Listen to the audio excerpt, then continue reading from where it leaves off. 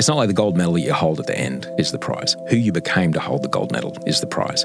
It's not like everything's going to be fine when I hold this thing. Yeah. No. Who you become to hold this thing, that's it.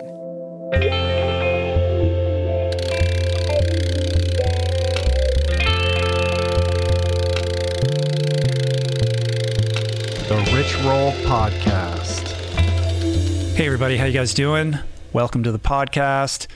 Today's guest is one of my very best friends in the world who, I gotta say up front, demonstrated a huge amount of courage and vulnerability to come on the podcast and share quite openly his rather harrowing brush with mental illness, more specifically psychosis, in which he became altogether untethered from reality. Can you imagine anything more frightening? And his profoundly inspiring journey back to sanity, back to well-being and happiness. His name is Osher Günsberg, which will no doubt be a name familiar to pretty much everyone tuning in from Australia, where he is one of the most, if not the most, prominent and celebrated television hosts and media personalities. Over the course of his career, Osher has hosted Australian Idol, The Bachelor Australia, The Bachelorette Australia, and The Masked Singer Australia. He narrates the Australian TV series Bondi Rescue, and he hosts his own podcast called Better Than Yesterday. RRP hardcores may recall Osher's first appearance on the podcast over 9 years ago. That was episode 76, where we discussed his journey to the big stage and his transformation from being a chubby kid to a plant-powered marathon-running host of Australian Idol. But shortly after that conversation, Osher, who is then living in Los Angeles, experienced a complete psychotic breakdown. It's a breakdown that left him terrified and distressed, wandering aimlessly around Venice Beach, convinced that the world was coming to an end. But rather than hide this experience and internalize his struggles with mental health and drug and alcohol use, Osher began to talk openly about his recovery journey. This experience ends up becoming the backbone for his beautiful memoir entitled Back After the Break, very cheeky title, which chronicles his journey through the depths of addiction, mental health battles, and the arduous quest for self-discovery, all important topics that we, of course, dive into today. In this conversation, he shares that terrifying experience in vivid detail, what happened, how he clawed his way back to sanity, the hard-earned lessons he's garnered along the way, and what we can all learn from his experience about mental health generally, mental health hygiene specifically, and the critical importance of mental health advocacy. I got a couple more things I would very much like to mention before we dig into this one, but first.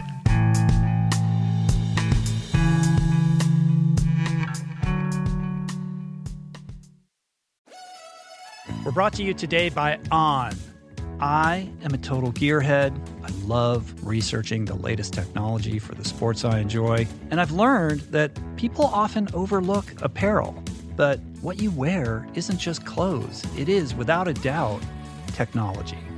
Technology that can make or break a performance. And I can tell you, after spending 2 full days meeting with the apparel wizards at On Labs in Zurich, that On is innovating in this space like no other with next-gen premium fabrics and just this heightened level of sophistication and precision and testing and development and intentionality previously unheard of that puts them just miles beyond the competition.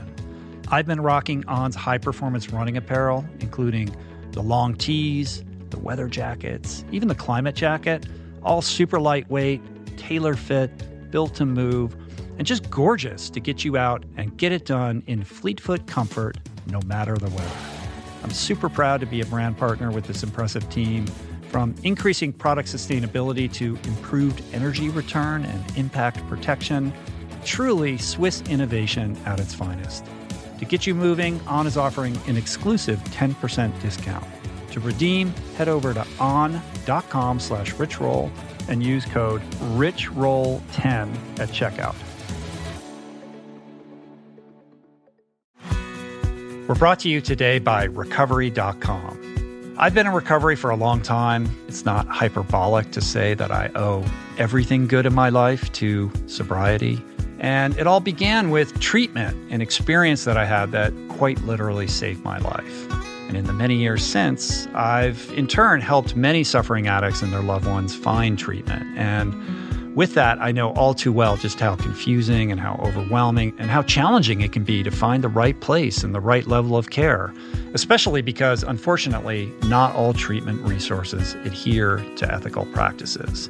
It's a real problem, a problem I'm now happy and proud to share has been solved by the people at Recovery.com, who created an online support portal designed to guide, to support, and empower you to find the ideal level of care tailored to your personal needs. They've partnered with the best global behavioral health providers to cover the full spectrum of behavioral health disorders, including substance use disorders, depression, anxiety, eating disorders, gambling addictions, and more.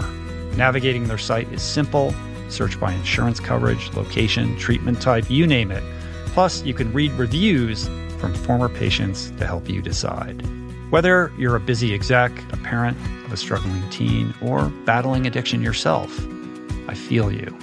I empathize with you. I really do. And they have treatment options for you. Life in recovery is wonderful, and Recovery.com is your partner in starting that journey. When you or a loved one need help, go to Recovery.com and take the first step towards recovery.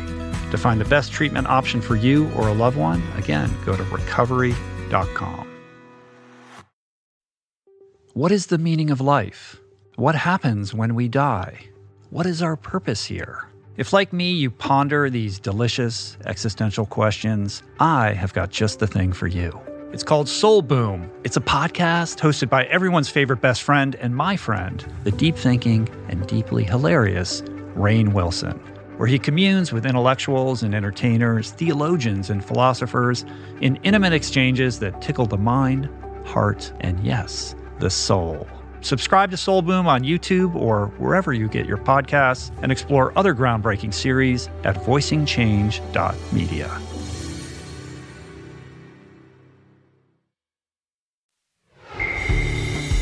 Okay, this episode is absolute gold, and Osher's narrative serves as this powerful reminder that even in the darkest moments, there exists this potential for redemption, for rebuilding, and for reclamation of one's life. My hope is that Osher's story inspires you to deepen your own resilience and serves as a call to embrace your own journey towards personal growth. A bit of forewarning before we dive in, however. Suicidal thoughts, suicidal ideation is a topic that comes up, so if you find that subject a bit too confronting, perhaps skip this episode.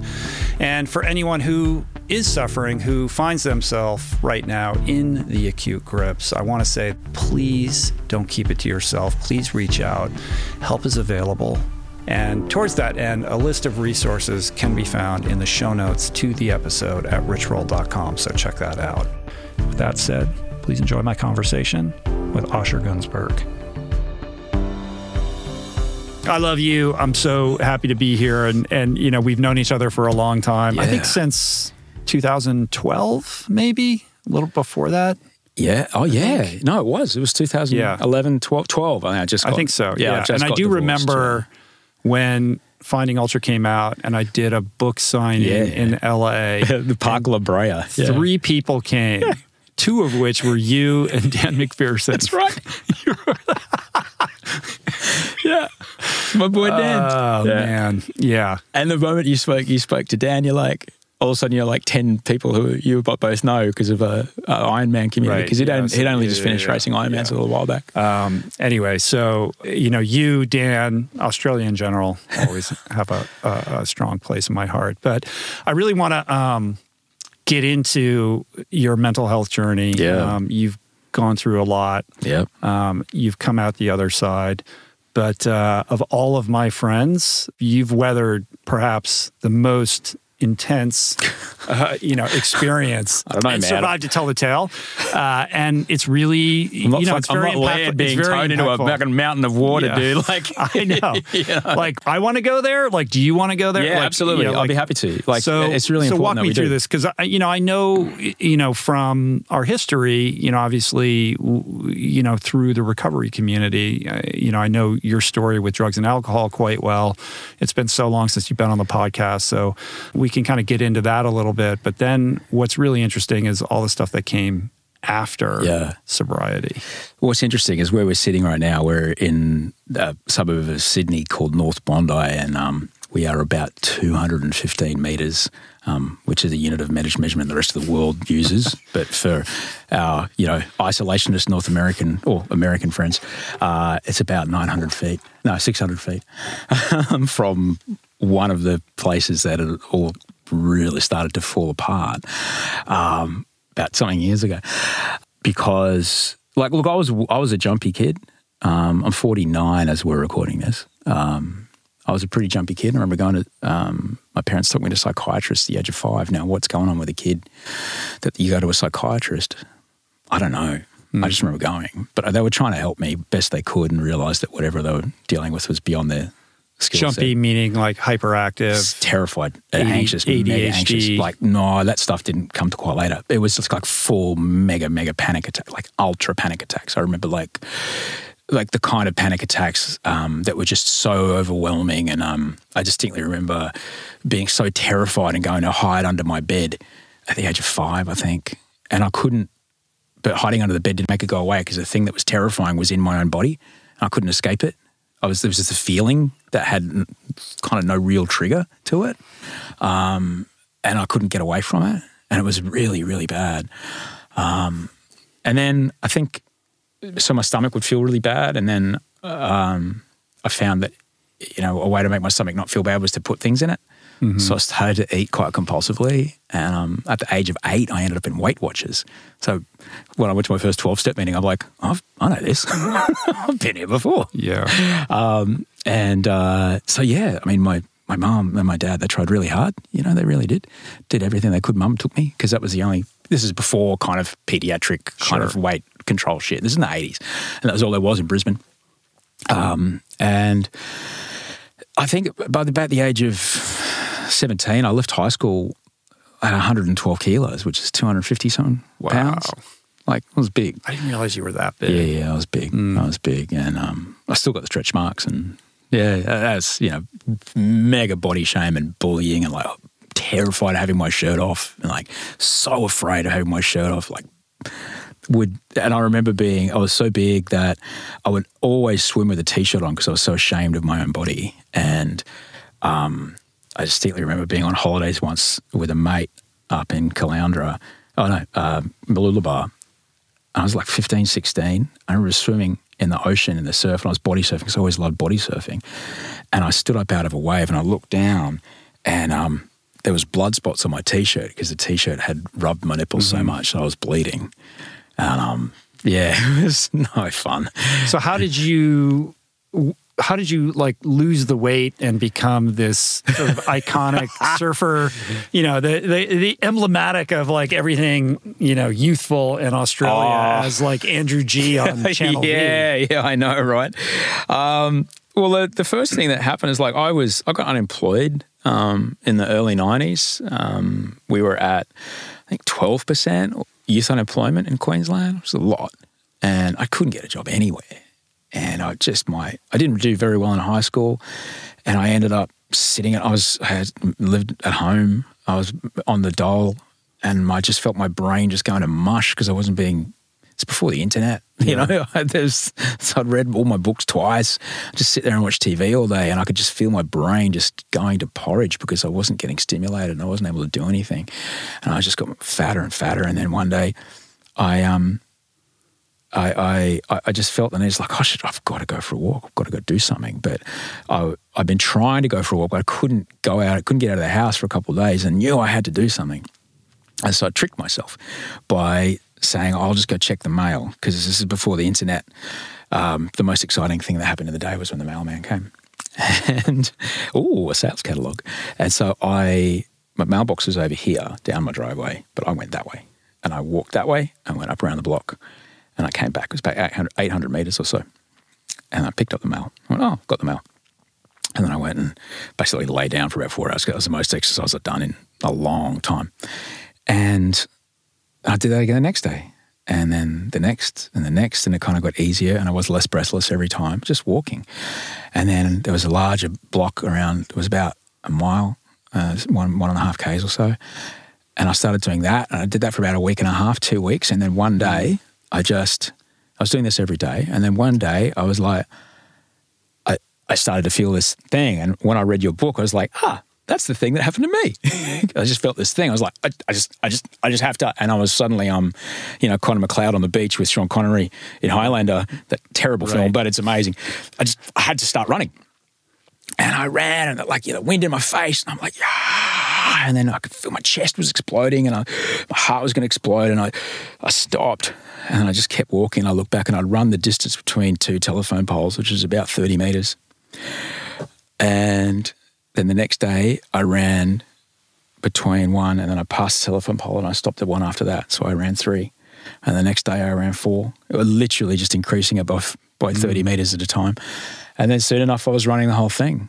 And once I started that, the weight just fell off me, man. And I was about 19, so had metabolisms on my side. Yeah. And I lost so much weight so fast. I reckon I lost maybe 10 or 20 kilos in about 3 months, really quick, really, really quick. So I wasn't eating terrible food. I was actually eating okay. And I remember sitting next to a bloke I went to school with at a bar, and he looked straight at me and didn't recognise me. I was like, holy shit.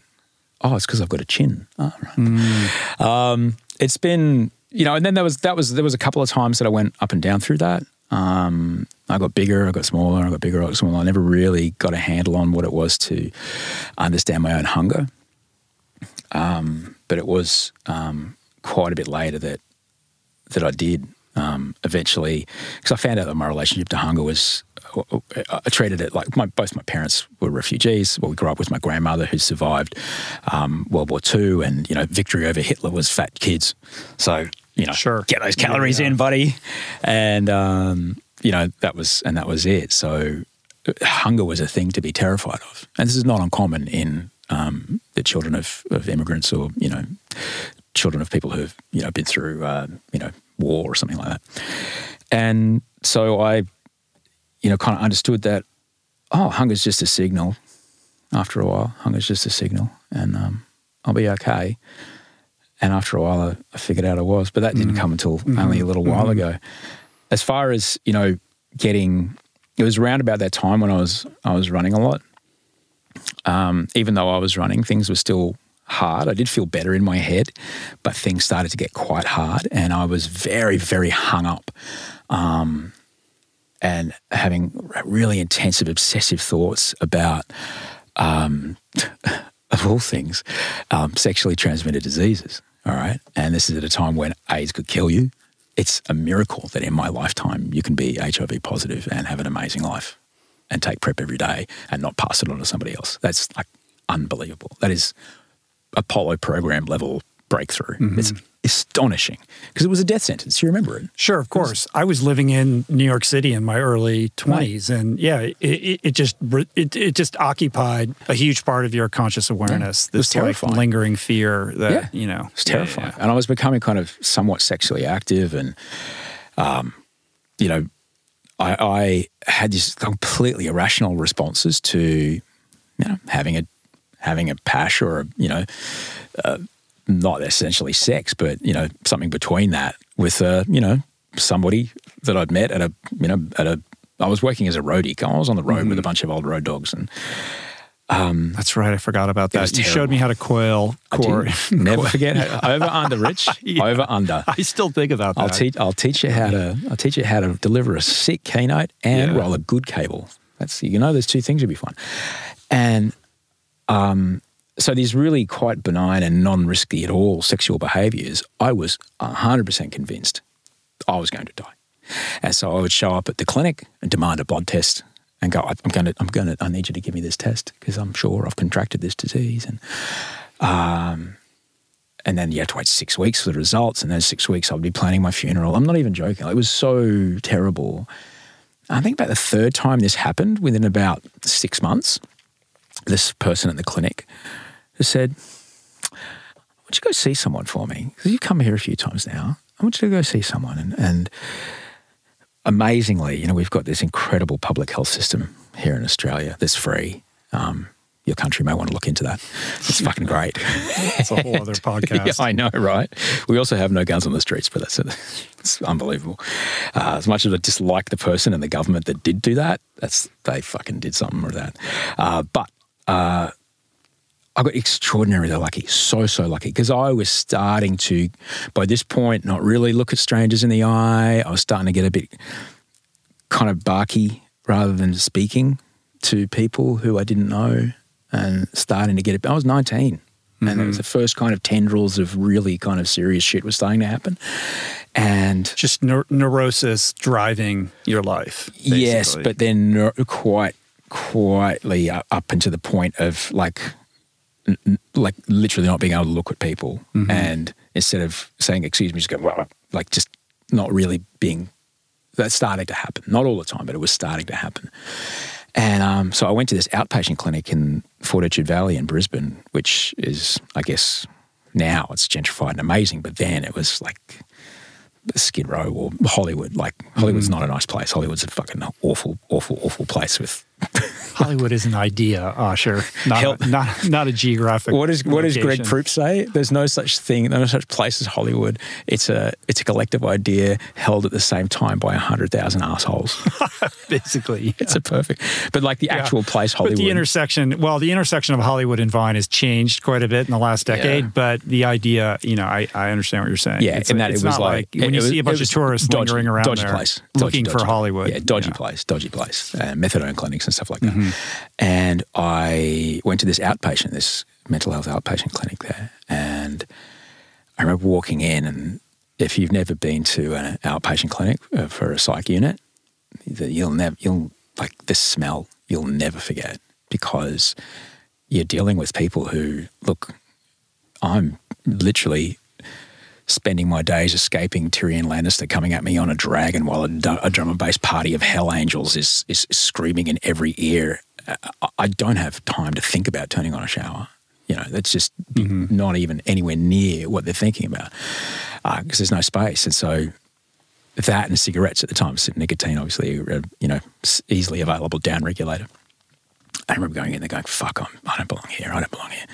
And then I saw this really kind and lovely psychologist. His name was Mari. And Mari I kept saying, look, I don't belong here. There's people out there that, you should be seeing, not me. I'm not crazy. And then over time, it turns out I did belong there. And it's terrifying. It's a terrifying realization, especially in the context of a place like that where you see people that are very unlikely to rebound and reintegrate. I was very lucky. I was so lucky to be caught by a public health system, and I love my country so much, and I'll defend it to the end, because stuff like that. There's this safety net. This public health system caught me.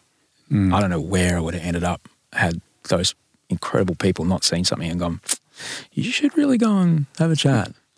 And she got me to a pretty good spot. I ended up, then I ended up in an actual relationship with an actual human being, and that was nice. And then I kind of got into radio, and but it was about then that I started really quite intensely using alcohol and drugs to manage what was going on in my brain. Because, look, if you don't know what's happening, but for me, I didn't really know what was going on, but I knew that when I drank or when I smoked weed, it was a little bit better.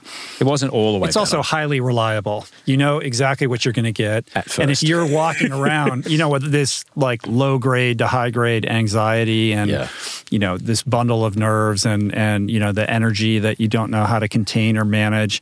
Yeah. And, you drink a few pops or you do what you do, and it's like, there's a relief.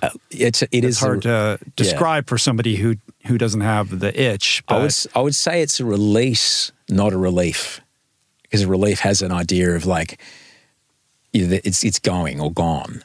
For me, it was just A reprieve. Yeah, it was like, just, but the true peace from it was always another beer or another bump or another whatever away.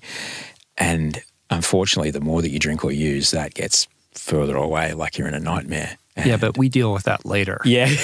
In the meantime, like this works. You know, it works until it doesn't work. But I think it's important to say that it does work in the short term. It works. Or you wouldn't keep doing it. It was my solution. You know, it's the oldest thing in the world. It's like alcohol wasn't my problem. It was my solution. But then the amount that I needed to feel at all okay, to be around other people, or when I was in my house by myself, to feel the noises and the shitty thinking and all the horrible brain stuff going on, to make sure all that stuff was quiet enough that I could just be still.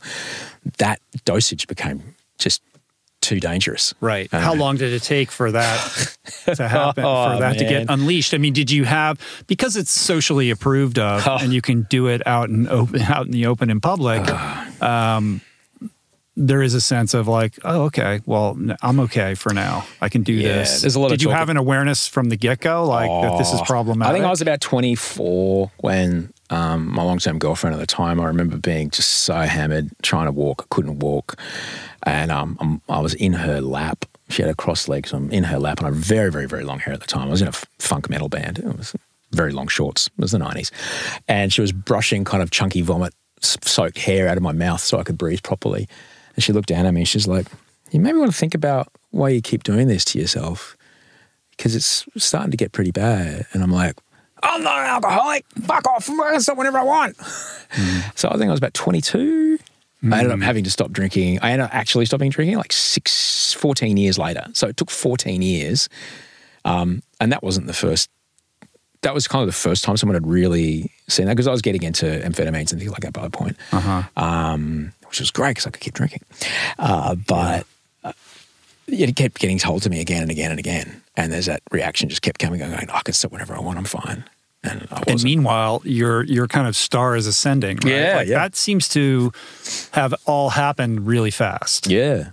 Did you always like want the spotlight in that way? Were you somebody who was like, I want to be on TV, or I want to have this kind of publicly facing role? Like, how did that all come about, from being a roadie to being on radio and then being on television? It started before that, actually. I remember like that same nervous kid that would, be terrified and, be compulsively eating and going to Weight Watchers, whatever. I think I was about 8 or 9 years old. We had a school assembly every Friday, and our class had every class would put on a sketch or something, a little play that we worked on it that week, and we all took it in turns. And because, it was always like, pick up rubbish at school time, or whatever you're doing, don't masturbate because Jesus is always watching you. Like, it was that kind of school. Right. So it was our play, our turn, and I'm ready to go on stage, and I hear my cue and I walk out and I see all these like hundreds of kids all staring up at me like that. The play was about picking up rubbish. So, and I think the line was it was something along the lines of, don't commit a sin, put it in the bin. And they all fucking laughed.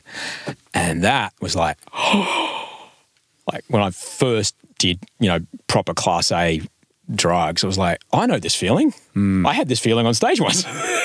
And it was what was anxiety for me? Anxiety was lack of control and lack of understanding what was about to happen next, and lack of control of the situation, and lack of certainty.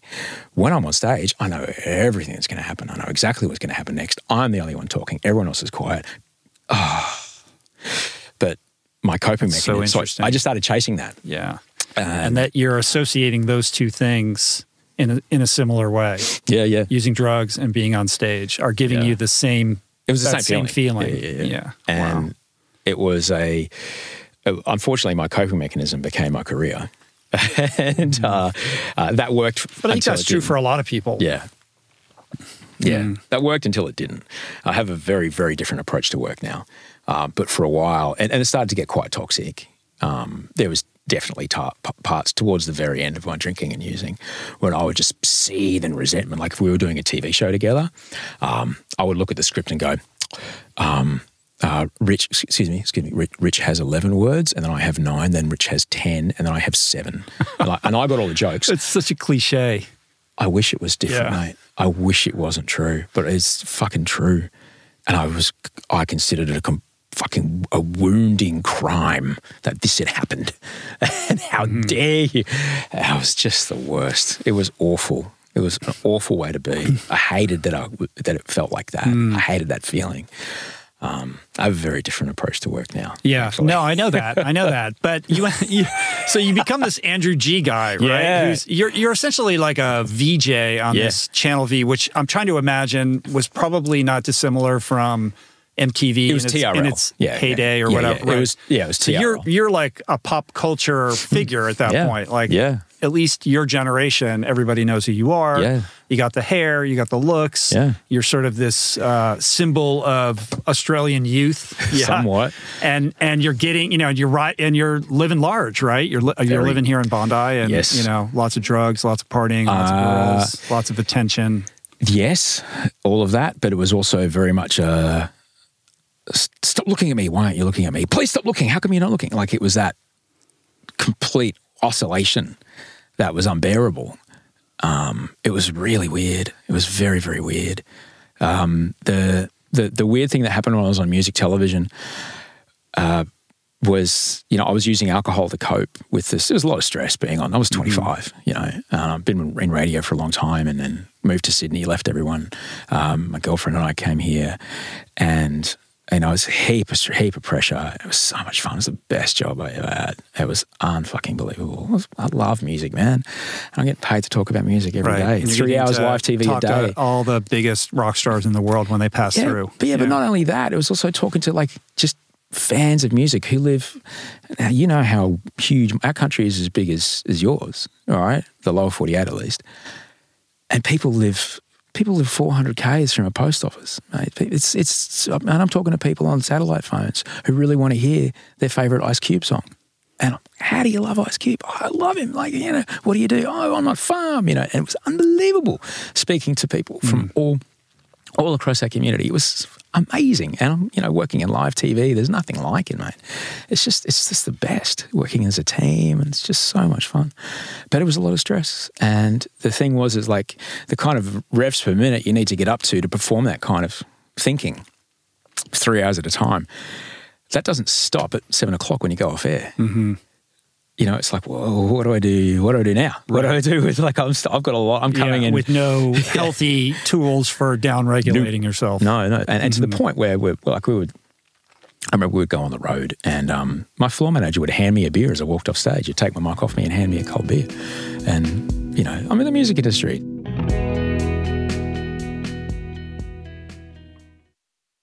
You are listening to this podcast because you care about improving your health and your well-being. But this quest is incomplete if you have yet to add my friend Dr. Rangan Chatterjee's Feel Better, Live More podcast into your listening quiver.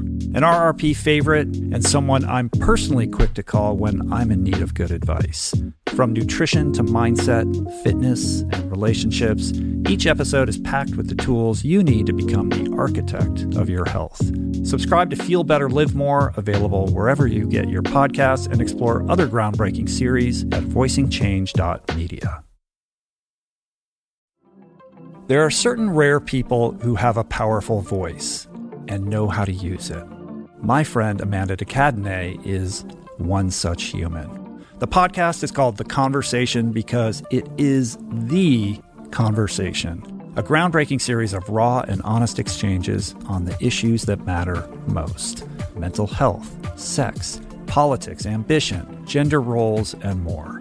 Listen to The Conversation wherever you get your podcasts and explore other groundbreaking series at voicingchange.media.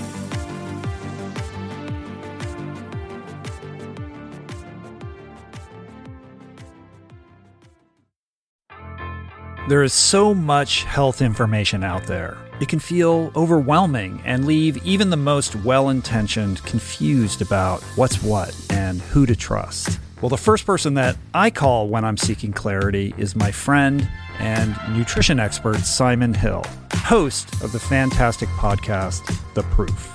Each week, Simon matches wits with brilliant scientists, translating their evidence-based insights into actionable tools for better well-being. Subscribe to The Proof, available wherever you get your podcasts, and explore other groundbreaking series at voicingchange.media.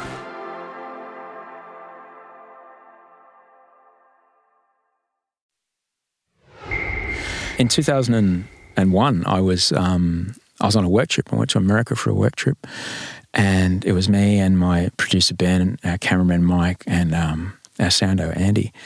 And it was my first time in Los Angeles. And we got caught in a riot in Hollywood, of all goddamn places. Sketchy. And it was a band called System of a Down. Mm-hmm. And it was put on by a radio station there, and they had no real security. And I'd been around venues, and I'd, seen some pretty wild stuff happening, both as a roadie and then later on with the bigger gigs working at V, backstage and stuff like that, and going on tour with big festivals. So I'd seen how badly it can go when even a couple hundred people decide they want to go that way and everybody else wants to go that way. People can die, all right? And I saw it happen once. It was awful, awful, awful. And so we could see that this gig was 5 minutes late, and it was 10 minutes late, and the capacity was probably, I don't know, they probably thought they were going to have 1,500 people, 8,000 people showed up. And I don't have to tell you. I think I remember that. Was it K-Rock put that on, maybe? Yeah, was exactly it out in right. the streets? That's right, it was. Yeah, I do remember when that And I was heavy. No body searches, no weapons checks, no nothing going into the place. And it got later and later and later, and then it became, we sort of looked around and realised, we were standing with a bunch of media and we realised everyone else has left. Oh, shit. And we were kind of cornered in the back of this gigantic parking lot. And there was about between 5,000 and 8,000 people between us and the street. And they started to take the backdrop down, and that was it. The place just erupted. And they were pushing over speaker stacks. We watched a kid, she nearly got crushed by this speaker stack. We got footage of it. It brushed the back of her T-shirt. And everyone's looking around, and there's my cameraman, Jacko. We're filming all this, and someone just grabs for his camera. It's about 120 grand worth of camera and everything pulled together. And they grab it, and he pulls it back. And then it became this, 8 people are on top of him, and they're punching onto him. And, my producer Ben drags him out of there. And then one security guy stayed behind, and he had unscrewed a mic stand, and this metal bar just starts raining down on these people that are on top of Jacko. And I'm seeing forearms and shit like that. And then we drag Jacko out of there, and I pull up a chain link cyclone fence because it was right behind Hollywood High. I pull up this chain link cyclone fence, and we got out underneath. But then now we're in a school with these 20 metre high, 10 metre high fences all around it. How do we get out of here? And some of those kids followed us in. Jesus, how are we going to get out of this? And we climbed over another fence, and we get out into, I can't remember what street it was. It was the one that ends up right by the Montalban Theatre, right? And we get out and we look, and there's horses and riot cops loading up rubber bullets, and Jacko's covered in blood. And we're like, what the fuck is this? And then out of nowhere, between all these cops who are staging around the corner ready to go, this cab just appears out of nowhere. And have you ever hailed a cab on the streets in LA? No, never. Yeah. It was really scary. And we thought, what's going to be amazing if we, let's get out of here. Jacko went to see Sinai. He was pretty fucked up. And it's going to be amazing. Let's get the fuck out of here. This was September the 3rd. In a week from now, we'll be in New York City, and we'll be interviewing bands, and we'll be having a great time. Oh, shit. Yeah. Yeah. And then we were there. We woke up.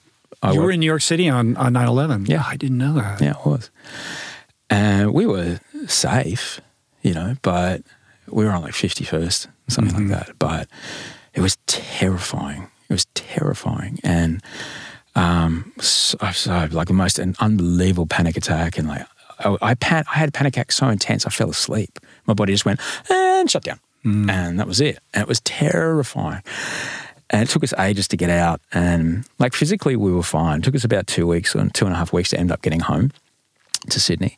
We were coughing up black stuff for about 6 weeks, but that was about it. Right. And I was physically fine. But I remember being back at work and just staring at the thumbtacks on the squishy wall of my cubicle. At 4 o'clock I'd go on air and go, and Rich is asking for a Britney Spears song, and da-da-da-da-da-da-da, and we're clear. And I would do that. And one day I'm just staring there. I'm normally a fairly boisterous person sometimes. And my boss, Jackie, she comes by. She goes, "You okay?" I said, "No." She said, "Would you like to see someone?" Yeah. And amazingly, she organised a psychologist for me to go see, who specialises in debriefing, trauma response and things like that. And I went to go see this guy called Phil, and he had this amazing office up in Manly. So, I went surfing with him. We'd finish our session and go surfing. It was unreal. And he says, "You've got PTSD." I'm like, "Fuck off, I don't have PTSD. I'm fine, mate." And he went, "Oh, okay then." And he gets up and he walks over to his bookshelf and he pulls off this book, the DSM-4, which is like the back before maps on your phone, you would have this big map of the streets, right? So it's essentially a street map where psychiatrists can basically talk to each other. Every condition defined. Yeah, well, it helps people who are talking about the same patient to have an idea of what's going on. Right. Are we on DSM-5 now? By now, 6? we are. It was 4 back then. 4. And he opens it and he hands it and goes, "Read that." And I was like, "Fine." And I looked down and I was like, okay, so someone snuck in here and written some shit out that they saw while watching me and then put it in the same font on the same grade of paper and snuck it into this book because it was like exactly what was going on. And I had to be in acceptance that this was happening. And because of that, I was like, okay, then, well, what do I do about this? He taught me cognitive behavioral therapy, which is I'd never known before. I'd never known that you could, just because I think it doesn't make it real. It took a lot of practice, but I started to work on that. And that was really interesting to get that initial kind of idea that just because I feel it doesn't mean it's real. And just because I think this is happening, well, where's the evidence for that? Maybe I'm not seeing that. And developing that awareness and that recognition is going to come into play later in a bigger way. But the recurring theme here is a willingness to seek out and receive help. Not as willing as I was to go, yeah. You know what? Alcohol is way easier. Well, let's delay that one, right? Yeah. It's easier if I just drink. And I'm drinking red wine by this point, Rich. I'm not just drinking beer. I'm a connoisseur. Come on. I'm buying I remember buying this really expensive bottle of red and hammered, and I was going to open another one, and an older bloke I work with, he goes, "Don't open it. It'd be like feeding strawberries to pigs." Right. And you could do all the CBT you want and talk your ears off, with a shrink. Yeah. But if you're just hitting the bottle and, doing all the other stuff, but it's only going to go so far. Yeah. But all that, the ability to question and double check my thinking came in really handy when it finally came time to stop drinking, because that's really quite fun. That's a fundamental leap you need to make when you first stop drinking. You actually need to understand that just because you see it that way doesn't mean that's the way it is. Right. And that would have been a very hard thing for me to get to at the same time as everything else. But thankfully I had that experience and I was very grateful for that. Like most people, I reckon I white-knuckled it for a year, and all that was is, what's alcohol? It's a fucking freely available, widely legal, self-administered depressant. When, in this country, there's so many drugs that are illegal because they're worried that kids are going to overdose, but I can walk across the street and buy enough gin to kill me for $20. But it's completely fine. Yeah. That's bullshit. It's fucking bullshit. All right? There's a debate in this country going on at the moment about legalizing medical marijuana or legalizing marijuana. It's like, mate, there's 2 drugs, Rich, 2 drugs that if you are drinking them or using them to enough point and you stop straight away, you'll die.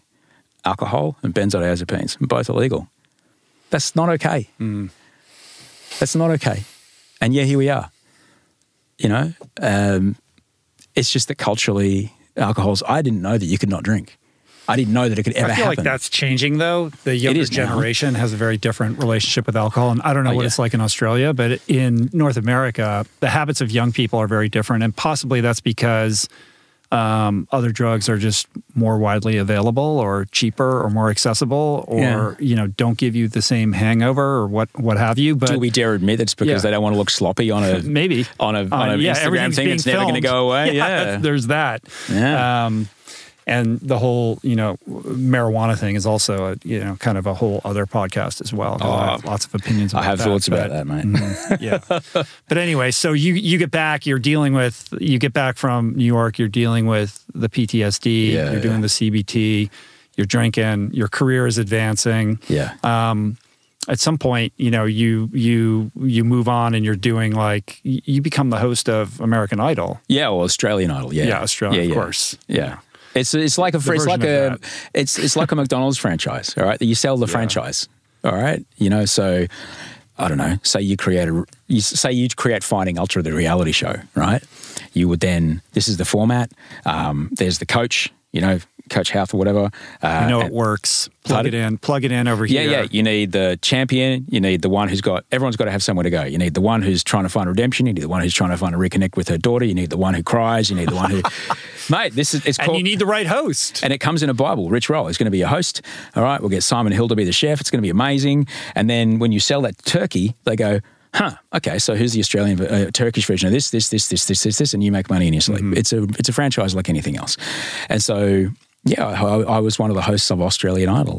Me and Jimmy I hosted it for 7 years. He did it for 6. Mm-hmm. It was unbelievable. It was incredible. It was unreal. And it's capturing an audience share that probably would be impossible. It's never going to happen again. Right? It's never so gonna happen when again. you're hosting that, it had to be relatively surreal. I know that even wasn't there what year was it where the finale was at the Opera House? Yeah, and we did everyone there. Yeah, right. Yeah, we did the first finale. The 1 in 4 adult Australians watched that. It was like the Olympics don't get those kind of numbers, and it was just it's a cornerstone of Australian pop culture. And thankfully, everything Jim and I had been on air at Channel V doing hundreds and hundreds of hours of live TV every year. And so by the time we get to Idol, it's very funny because all the kind of network people are like, yeah, but this is real television, boys. Like, you know what? Get fucked. All right. We put our reps in. Yeah. Don't worry, mate. Don't worry. In this spot. And where are you with your mental health and with drugs and alcohol at this point? I was pretty jumpy. I was very much it was odd because while I was thinking everyone was looking at me. I had people walking up to me in the street. It's wild because it's 20 years later right now. I've got the same haircut.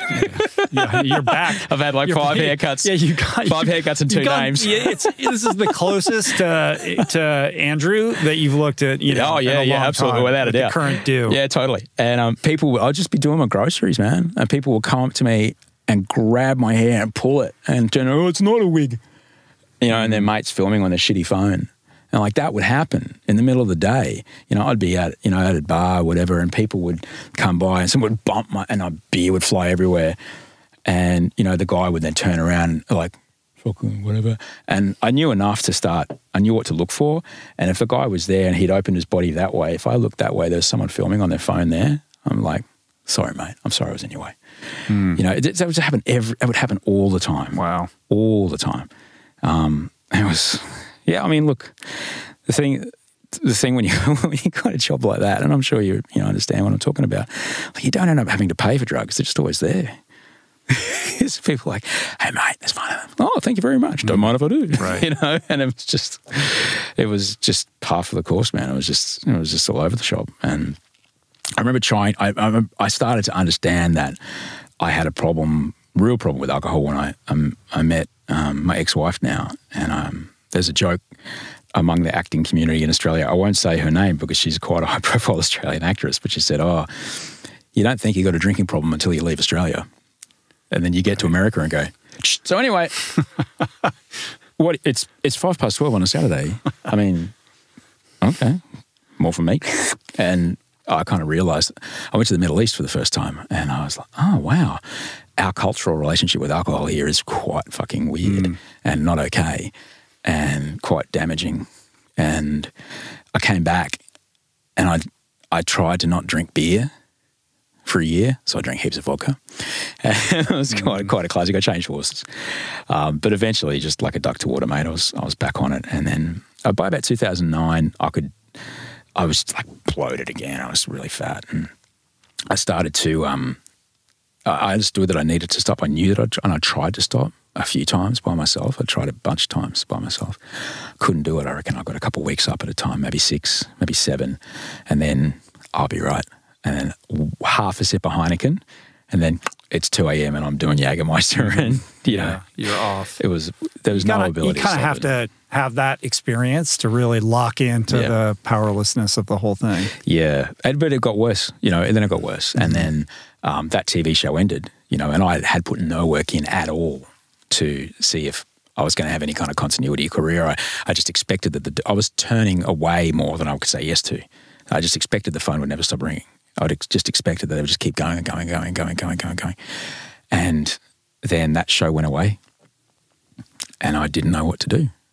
It was around the same time that I was in America, and actually Dan McPherson was in town, and he and I went for a hike on Runyon Canyon, and we were just talking about shit. He was over there for pirate season, and I slipped at the very top of Runyon Canyon. We were descending. It can be rocky and slippery there.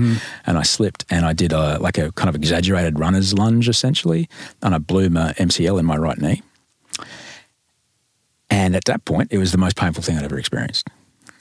And I took about 600 milligrams of ibuprofen that night, and I went to go see my doctor the next day. I was like, this happened to my knee, and it really hurts. And he goes, just take some ibuprofen. I was like, man, I took 600 milligrams last night. It didn't work. He goes, I'll give you some Vicodin. And 5 minutes later, I'm standing downstairs with 100 Vicodin pills in my hand. He didn't ask me any questions, didn't ask anything. And now that's a slippery slope, because it still fucking hurts. You just don't care. And when I mixed it with beer, it was like, so needless to say, I reckon that was January. Yeah, it was like January 2010. I was in meetings by the middle of March. So that's what ultimately brought you to your knees. Yeah, absolutely, literally. Yeah, literally, because I couldn't not do it. I couldn't not do it, and it's a very, very slippery slope, that stuff.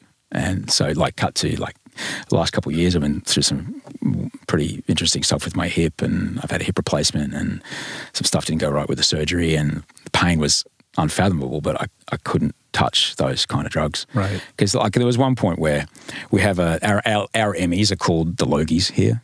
It's TV's Night of Nights, And the first Logie Australian Idol ever won, I've still got the scar in my hand. I'd broken my hand snowboarding, and I'd come back here and I was off my guts on Percocet, because I was in North America, and I said I've got to fly back, and I'm worried about my hand. And he gave me this big tub of Percocet like that.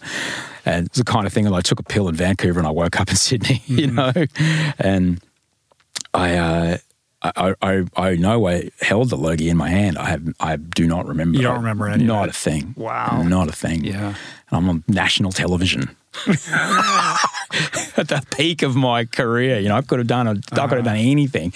And there was a bloke I now work with, guy by the name of Dave Hughes. He's amazing. He doesn't drink. And a couple of months later, I'd seen him on radio, and typical fuckwit, it's sunglasses in the morning, and 6 a.m., 6:30 radio. I'm in there going, and he goes, this is Dave. G'day, mate. How are you? He goes, mate, we've met before. It's like, I've never met you. Mate, I gave you your Logie. I remember. Oh my God.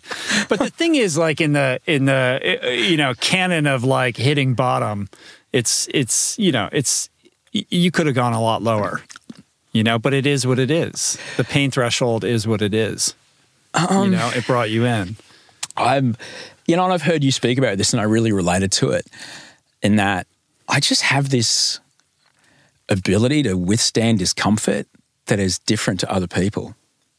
And what would probably have stopped others, and I've had a number of doctors now tell me, going, how are you still moving?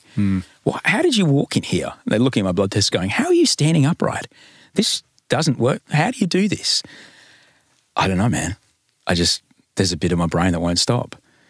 Part of it has given me the life and the career I've had, but part of that has tried to kill me. And it's managing the shitty part. Yeah, and untangling that is so difficult. Yes. Because when you're forced to confront and break up with your best friend, this thing that you think gives you superpowers, you also have to contend with that disposition to go the extra mile that you're convinced is the reason why you've been able to make your way in the world and be successful and do all the things that you do. And finding a healthier, more sustainable fuel source, energy source, and putting that idea, away and understanding that it's a lie is a very, steep mountain to climb. It is. I was very lucky in that there's an incredible doctor here by the name of Dr. Ian Chung. I've had him on the show. He's an amazing guy. He really, really helped me. And he just kind of matter-of-factly told me, he goes, "I don't know, this is OCD." And I was like, and I deflated like a bouncy castle after a toddler's birthday party. Like, And he goes, wait. Like, I can't tell you how many Olympians, how many, Wallabies, it's our national rugby union football team, like lawyers, like the amount of people that have sat there in that chair and I've told the same thing to, like, come on, why do you think you got the career you've got? I was like, what? And he said, do you think, and he was talking about particularly like there's an Olympic swimmer. He says, do you really think that kid who will stare at a black line on the bottom of a pool 4 mornings a week from the age of 8 so he can do it in Tokyo in 12 years from now doesn't have something like that going on? 6 mornings a week and then 6 afternoons a week. Precisely. 12 times a day for, 2 hours at a pop. Do you think they don't have something like that going on? He goes, of course they've got something like that going on. Of course they do. That's how they can do that. It's making sure that you only use it for, see it as a superpower. And I was so grateful that he helped me reframe it like that. It's like the bits that have given you the life you've got, you don't want to lose those. The parts that can really, be bad is when it gets out of control. And then it has, it has got to the point where it's nearly killed me. Mm-hmm. And it's learning how to manage that stuff that is, this is the kind of ongoing effort, and it takes... I don't know, there's this amazing TV show that I really implore you to watch. It's called Bluey. And there's a game in Bluey called Keepy Uppy where they basically just try to keep a balloon in the air. And it's basically that, So we're at the balloon in the air part.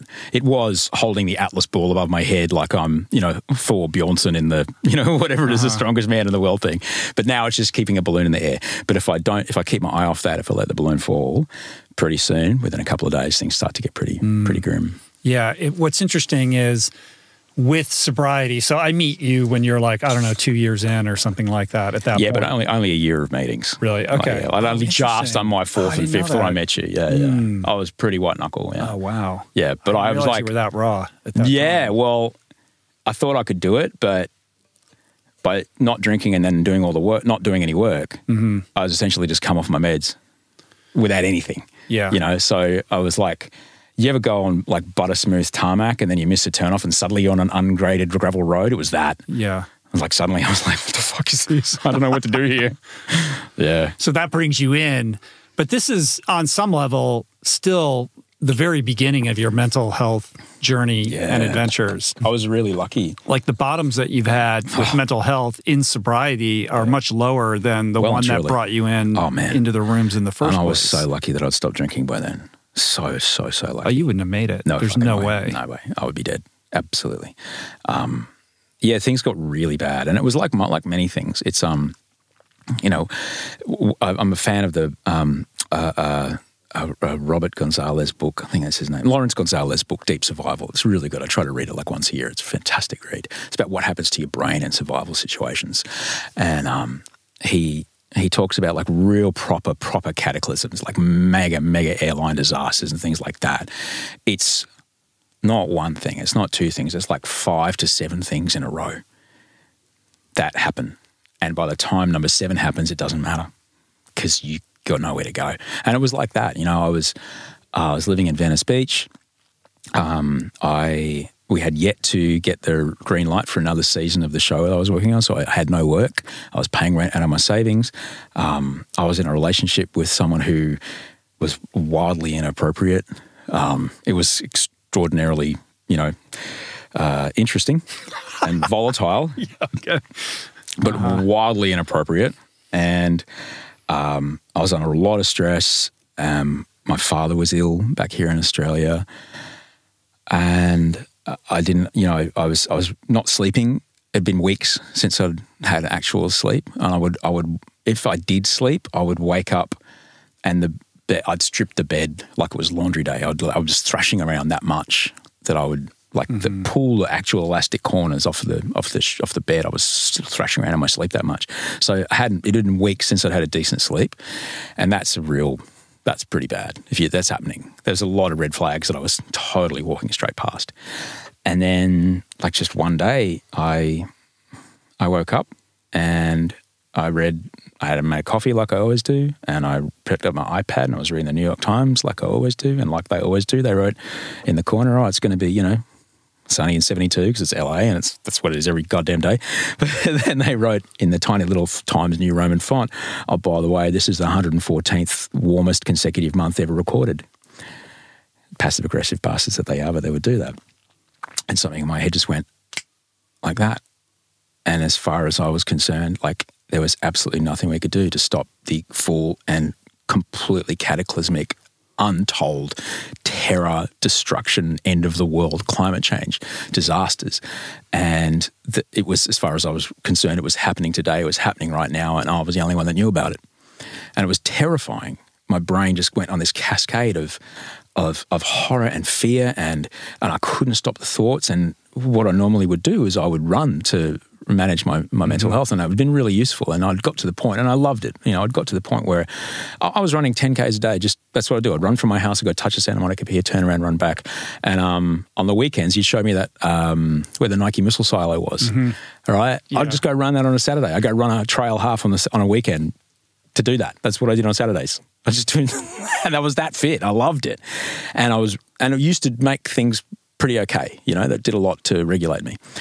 But I remember running, and I reckon I got past the skate park, and I think I got almost to, I don't know, somewhere a little further past the skate park, and I'm seeing things. I'm seeing like those kind of Baywatch towers, and they're floating like they're on there. They've got a big concrete block and a chain underneath them, right? And they're pushing against these chains, floating in a now higher sea level, all right? And I look up, and the tops of the palm trees, I look up, and now I'm looking at them as if they're underneath of lily pads, because I'm now on the new sea floor, and I can see I'm seeing, like, do you ever watch Mr. Robot?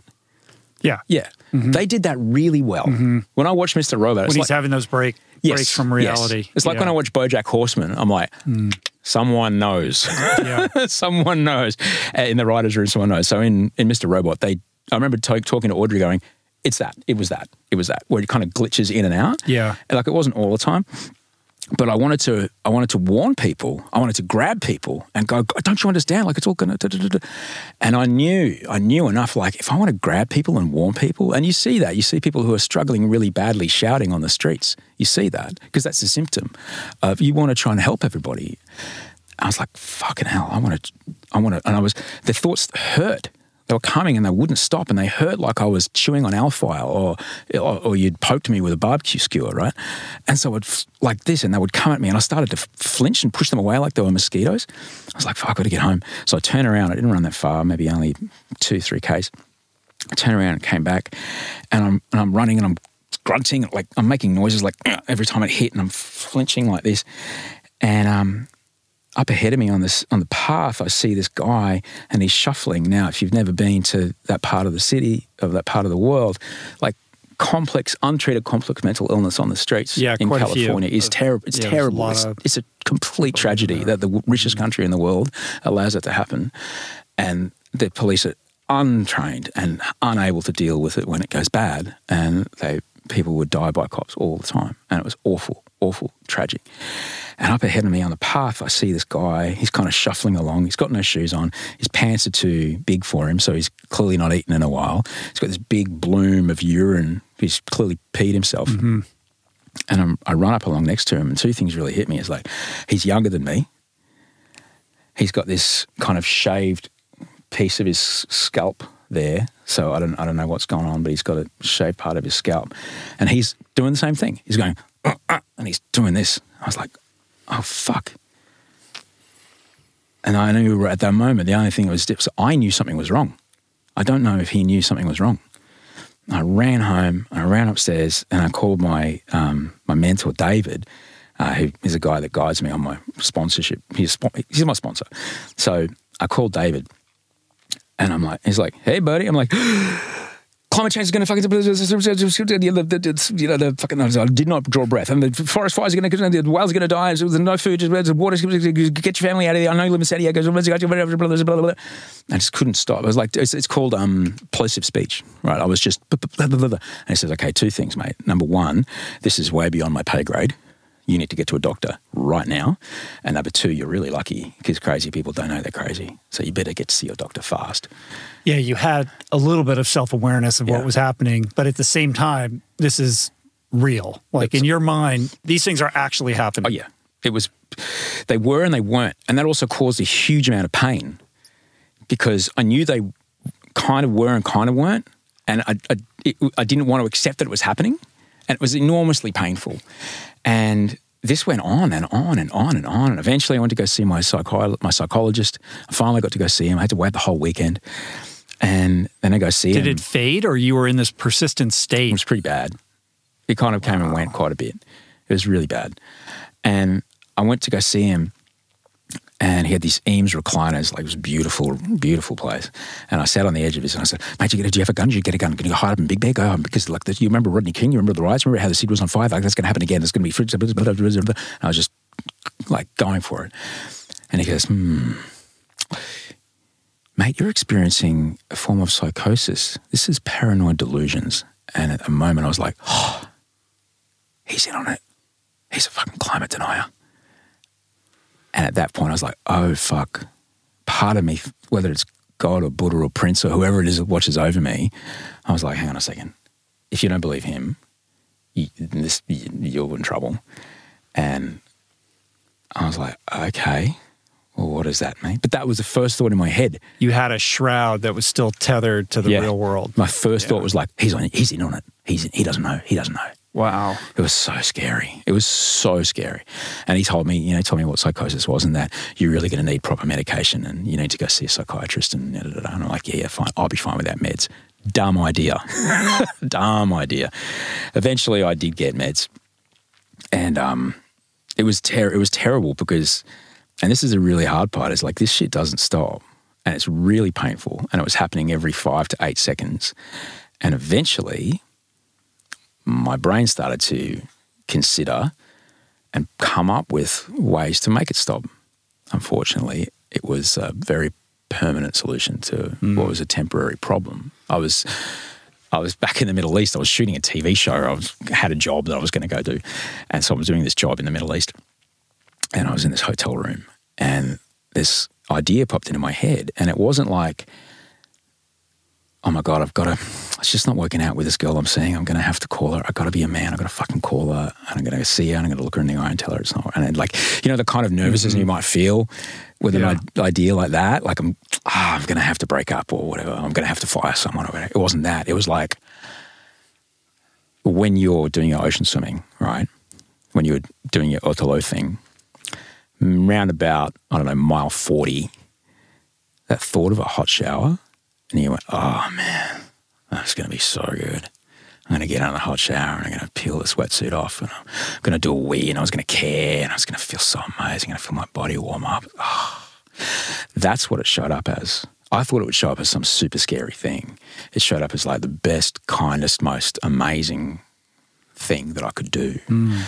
And again, Rich, I was so lucky because I'm like, hang on a fucking second. If I'm convinced that the forests are on fire right now and the sea's rising, like how is this not also a distortion? How is this not also not real? And I got on the phone. I just started calling people because I had been trained through my time in, sobriety is like before you pick up a drink, pick up the phone. So I just started calling people and I reckon I was on the phone.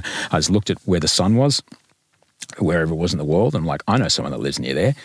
Hi, you haven't spoken to me for about a year. I just started calling people just to check on I called my brothers because Australia was awake. So I called 2 of my brothers and we were FaceTiming and Skyping and stuff and just checking on the world with their brain and being really aware that I wasn't able to process things very well. It was so frightening, mate. And this went on for a long time.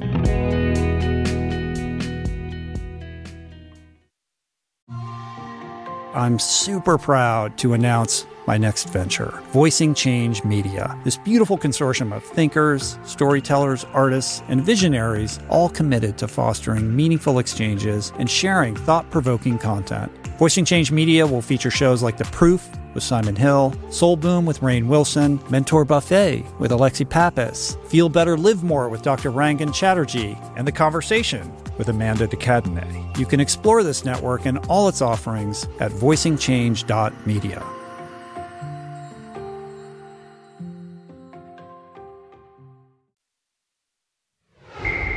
That vacillation between catastrophe and then that blissful state and understanding that that's just a different version of the same thing is also a level of self-awareness that probably saved your life. Mate, the thing is, dude, like I remember when you went to the Middle East, like we were hanging out around that and you would share with me, like, I'm having issues with my mental health, and I didn't fully appreciate or understand what you were actually going through. Right.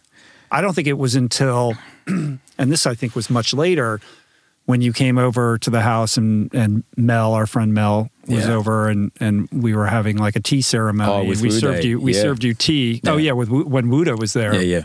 And you were convinced that the tea contained some kind of mind-altering substance. Without a shadow of a doubt, as as far I was concerned. literally freaked out and left, and it really scared me. I may as well have done ayahuasca. Because I bore witness to a small slice of what you were going through, and that it wasn't until then.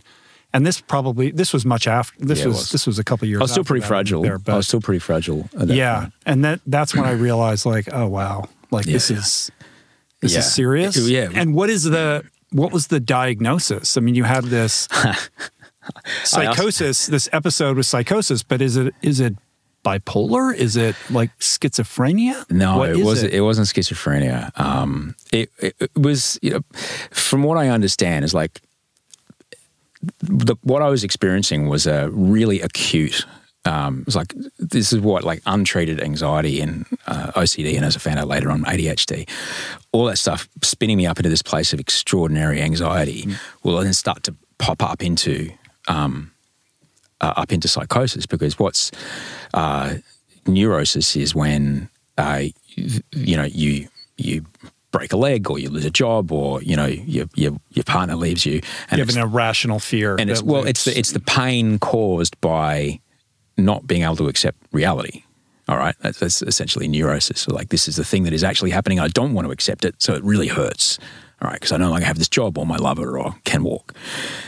Psychosis, I got explained to me that psychosis is when that pain becomes so great, your brain starts to interpret the reality to keep you safe. And so, I started to realize that I was observing things through my sight, my taste, every input that I could touch was being filtered through this bizarre kind of distorted cataclysm of doom. And I wonderfully and very gratefully, I'd learned how to meditate at some point. And just Light Watkins. Oh, yeah. Light. God, we're just dropping every Venice Beach name ever here, right? And he's coming back on the show pretty soon. Oh, cool, man. Tell him, hey. He's got a new book out. And I was in Amsterdam because I was going to business school over there. And I'm meditating in this amazing Airbnb on the canal, and it's unbelievable. And I'm in meditation, and I'm doing that thing that, what's his name? He's got a funky voice. The Austrian, sat on a bench. Eckhart Tolle? Yeah. You are looking at the pain body. What you're seeing. Like, I was doing that, right? Okay.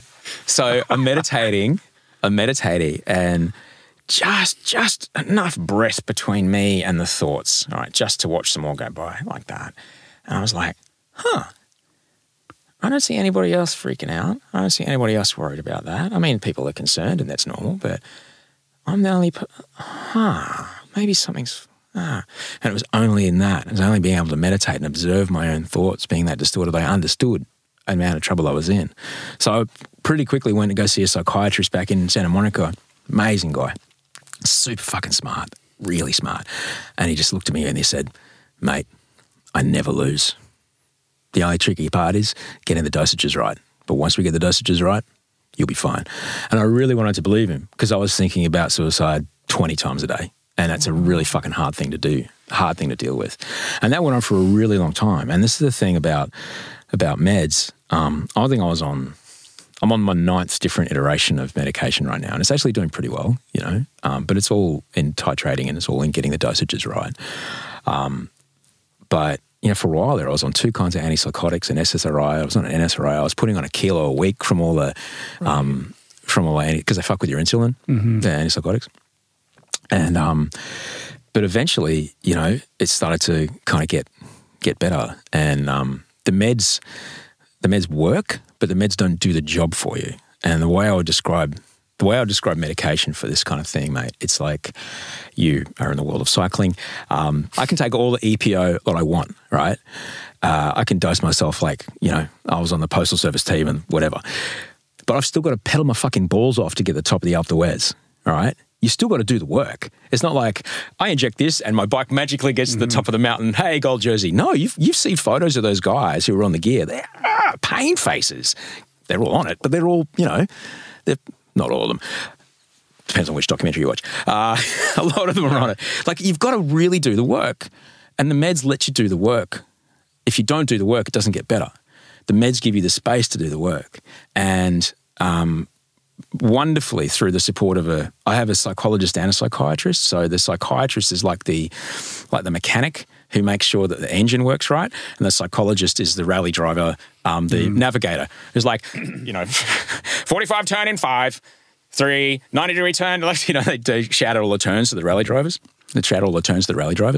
So I've been working with 2 people for quite a while now. And getting back here, I met this amazing guy. I had him on the show the other day. He's Dr. Adam Bays. He's actually leading the research into psilocybin and the treatment of treatment-resistant depression here in Australia. It's amazingly smart. Yeah, that's interesting. What is your perspective for yourself with respect to those compounds, mate? I've seen. I did a whole documentary about suicide prevention.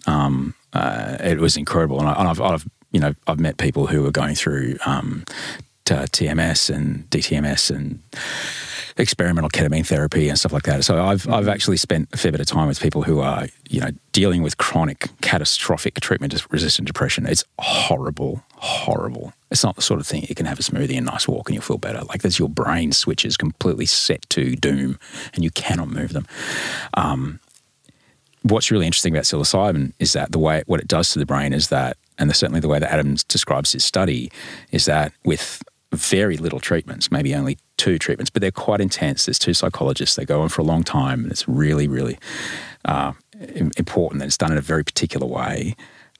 With only 1 or 2 treatments, you can have a humongous and that's amazing, because I'm someone who, dealt with the side effects of medications. Like, your testosterone goes out the window, and I met Audrey in the middle of all of this, all right? So I met the woman who's now my wife and the mother of our kids with the testosterone that's like, to try to explain what no testosterone is like from these drugs, it's like, hey, you're in the woods and it's raining and you need to light a fire. Here's a box of matches. No matches in the box. You're like, it's really, it's hard. I mean, it's not hard, but you know what I mean? Like, it's a real drag. Look, unfortunately, Adam told me, because I've had episodes of psychosis, I'm not allowed to participate in the trial. Like, motherfucker. Oh, wow. That obviates you from being able I'm not allowed to play. Interesting. No, I mean, I ask, certainly, there's all kinds of evidence of the efficaciousness of these compounds with these resistant conditions. I mean, there's no question about it. And I think it's very exciting to see that unfold and with the development of these new therapies that are undoubtedly helping lots of people. We just got to be really careful. But it's tricky, especially when you're in recovery. Like, it's like, is this, because, my brain lights up and says, yes, please. Well, this is the thing. We're 50 years behind on the research because this stuff started to escape the labs, and there was studies, I don't know how they got approved, but there were studies where the doctors were taking it at the same time as the patients, and all the research got shut down. So I know. Yeah, and we lost decades of we could have helped knowledge that would have advanced that. And it's not something that you want to, do in your backyard with a bloke whose name used to be John but now calls himself, Panther Forest or whatever. There's a lot of those people. Wears a bearskin hat. There's a lot of people. There's a lot of that going on right now. No, you want a proper psychiatrist. But Adam was super smart and is super smart and was willing to question his initial hypothesis, because I'm on all these meds and it still wasn't right? Mm-hmm. It's like, what else is going on? Something else is going on. And so we came down off all these meds, and I had to do a week without them. And I was doing breakfast radio at the time, and I had it was fucking living the dream. I was doing breakfast radio from my house. I had a line into my house. It was unbelievable, man. Yeah. Just go down to the basement, you're on the radio. It was the best. And so he said, okay, you need to do a week without to give you, so it can work when you come back on the other ones. And he said, here's some, Valiums. And I came home and I had them in my hand and I gave them to the audience. I said, hide that, give them to me when I'm being a bastard. Don't tell me where they are. Because me and Valium Prince Valium has ridden me into the sunset. But also you're titrating off all of these powerful psych meds. Well, it was over quite a while. It was over a number of weeks. But that 1 week, man, I remember telling the radio people I was with, it was one morning, I had 3 people I was on the show with. Within the space of the first hour, each of them texted me going, fuck, you're fast this morning. Fuck, you're funny this morning. Man, what the fuck, you're amazing today. And I was like the radio person that I always wished I could be. But the rest of the day, I was like, I just couldn't handle that operating speed. Like, no wonder I used to, drink and use so much. Yeah, to slow it down a little bit. Yeah, I couldn't. And that broke my heart a bit because I was as funny But also, and fast. You must be thinking, oh, wow. Like, let me just, that's, how can I have more of that as my career superpower? Well, maybe. Is there a euphoric kind of feeling with that also? I think it was more it's the thing that I guess got me in the door and got me quite quickly up the ladder. But by this point, it was unsustainable. Mm-hmm. And it kind of broke my heart because I had to face that. I wasn't able to, even Lewis Hamilton's got brakes, I wasn't able to stop it. And that was the hard part. I wasn't able to regulate from that. And that was a bit sad. But I understood I was able to come to I can do this or I can be safe and have a life and be able to have relationships with people. I think I'd rather the latter. Yeah. So Adam, he started treating me for OCD. And once we changed on the OCD meds, things started to work really well. And within a number of weeks, things got pretty good. And then I went and saw a acceptance commitment therapy psychologist, and then I got really stuck into basically exposure therapy, which is terrifying and horrible. And I remember I was on just kind of garden variety selective serotonin reuptake inhibitors by this point, which just helped grease the wheels, and help give me the space to do all the work essentially and rewiring the neural pathways that I needed to do. And my exposure therapy, this is the point where I would drive my car in LA and I had my car on the dashboard had the word climate control written on it. The word climate made me want to shit my pants and vomit at the same time. I was so sensitive to any kind of trigger. I would walk out the door and if I felt the warm sun on my skin, I'd be terrified. And this is years later. This is 2016, 2017. This is still happening. It was the worst. And so I was like, I can't live like this. I cannot do this every day. I will not do this. There's got to be another way. There's got to be another way. And so I went and found Janine, who's amazing. And, I would sit there with her and she had these really interesting pictures. And she'd sit next to me in her office. She had an iPad and it was an art project, I think, where they took photos of really famous parts of London and New York. And I think it was one other city. I think it was Los Angeles. Like the bull in downtown, and we're near Wall Street, that big bull statue. It's 90 centimetres above the high tide mark, all right? And there was this picture and you could put your finger on it and swipe it that way and it would give you an artist's impression of what, when the West Antarctic ice shelf melts with 3 metres or so of sea level, what that's going to be. And I would swipe it back. And I would do this for about 10 minutes, just shaking in terror and wanting to shit myself and wanting to vomit. And then she would kind of talk me down through it. And then I'd go back, a little while and we'd do something very similar and do it again and do it again. And then it got to the point where I was shooting a TV show in Fiji. My wife's from Fiji. And people don't give a shit about sea levels in Australia because it doesn't affect them. But let me tell you, in Fiji, there's villages that have been there for hundreds of years where, the village used to be as big as this table. Now the village is this big because it's just been washed away. All right. And I would sit there and there was a village right next to where I was staying. And I would sit there every afternoon, sometimes when the tide was high. And so I'd sit there as the tide was coming in and I'd look to my right and I'd see the water washing up underneath the houses, and you could see where they bury their ancestors on the land, and you could see where their ancestors were buried, and like pretty soon they're going to have to move the grave, or they're going to be seeing bodies, and it was horrible. But I did that every day. I did that. I just forced myself to be with it every single day, and I still do it every day. Like if I see a headline that I would otherwise have previously shied away from, I will click on it and I will read it and I will be with the discomfort. And it's like anything, Rich. It's only in being willing to be with the discomfort that we then get the adaptation response. Yeah. And that goes for your muscles, that goes for your endurance, it goes for your mental health. The more you run away from it, the worse it gets, unfortunately. Like the less you run, you don't run faster. The less you run, the slower you run.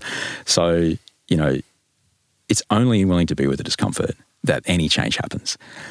You don't have to do heaps, just a little bit. I think the magic number is like 4% or something. It's just a little bit, but just enough to be with it, and then it's just a little bit easier the next day. But then you make the discomfort a little bit harder. Mm-hmm. And then slowly, the thing is, mate, if I ran away from everything that scared me, I'd live my life on the head of a pin. And what does that give me? It gives me no options. It gives me binary. It gives me, I don't want that, so I'll hide. And that's not a lot of choices to go through life with. But if I'm willing to be with the discomfort, suddenly I've got possibility. If I'm willing to be with the discomfort and go, okay, this is awful. I wonder what could happen here, because I've only ever known what that looks like. What could this be like? If I try to approach it with curiosity and be aware of how painful it is, but also go, well, what else is happening here? Because it might not be as bad as I think, or I don't know all the answers. Someone else has probably got a pretty good idea. It's in being with that curiosity and being with that willingness to be uncomfortable. That is what has allowed me to actually have a life now, and I can sleep at night. I'm so sorry that you've suffered so much, and it's so much more than I originally realized. And it's a credit to you and your commitment to getting well that you're able to sit here, because I think, a lot of people, perhaps the majority of people who might have found themselves in a situation where, they're seeing things that aren't real, they don't make it back from that. I know. They end up in those institutions that have that smell that you can't forget. Yeah. And unfortunately, that's the common sort of scenario. That's how that generally plays out. I got really lucky. As I said, I got really lucky because I learned that just because I think it doesn't make it real. I learned that a long time ago. I fought it, and I didn't want to. And how do you know today when to differentiate? You know what I mean? Like, I do a lot of checking. Is this happening right now? Are we here? Yeah, we're here. We're here having this conversation. Yeah, everything's right? fine right now. You're locked in. You're anchored. I have no problem reality checking. I have no problem checking. And for a while, I would be. I will check. Sometimes I cannot understand emotions in a room, and that it turned out that it's the ADHD diagnosis, but I'll not be able to understand things, and I'll check. Like, say if I've done a promo thing and I'm doing a radio interview, and I give one of the anchors, the hosts, some shit, and they go, 7:15, oh, see you later, man. And I walk out and ask the publicist, did I fucking blow that? Are they upset at me? No. Like, okay, because my head is telling me that I've just destroyed my career and my relationship with that person. I'm like, nah, okay. So then every time my brain goes, you fucking blown it, you're blown. I'm like, but hang on. No, Peter said it was fine. And I just remember that other thing that the other person talked about. Yeah. Like, the person who doesn't have my brain. I can't imagine how terrifying it must be to not know whether something that's happening is real or not. Yeah, it's not fun. It's absolutely terrifying. It's because you've never. It's so scary. It's so scary. But I don't know, man. And is there a sense of like, what's the origin story here? Like, where does this come from? Is this a genetic thing? Is this, a result of a series of traumas that went untreated for a certain period of time? Is it even worth trying to understand that? Or is it just about, like, I know what I need to do now to be well and stay tethered? I think it's worth trying to understand it for the purposes of, well, then what can I do about it? And how can I deal with it properly? And I'm the son of two people that had to leave their countries because of war, all right? And that's going to change you as a person. and who they were when we were little.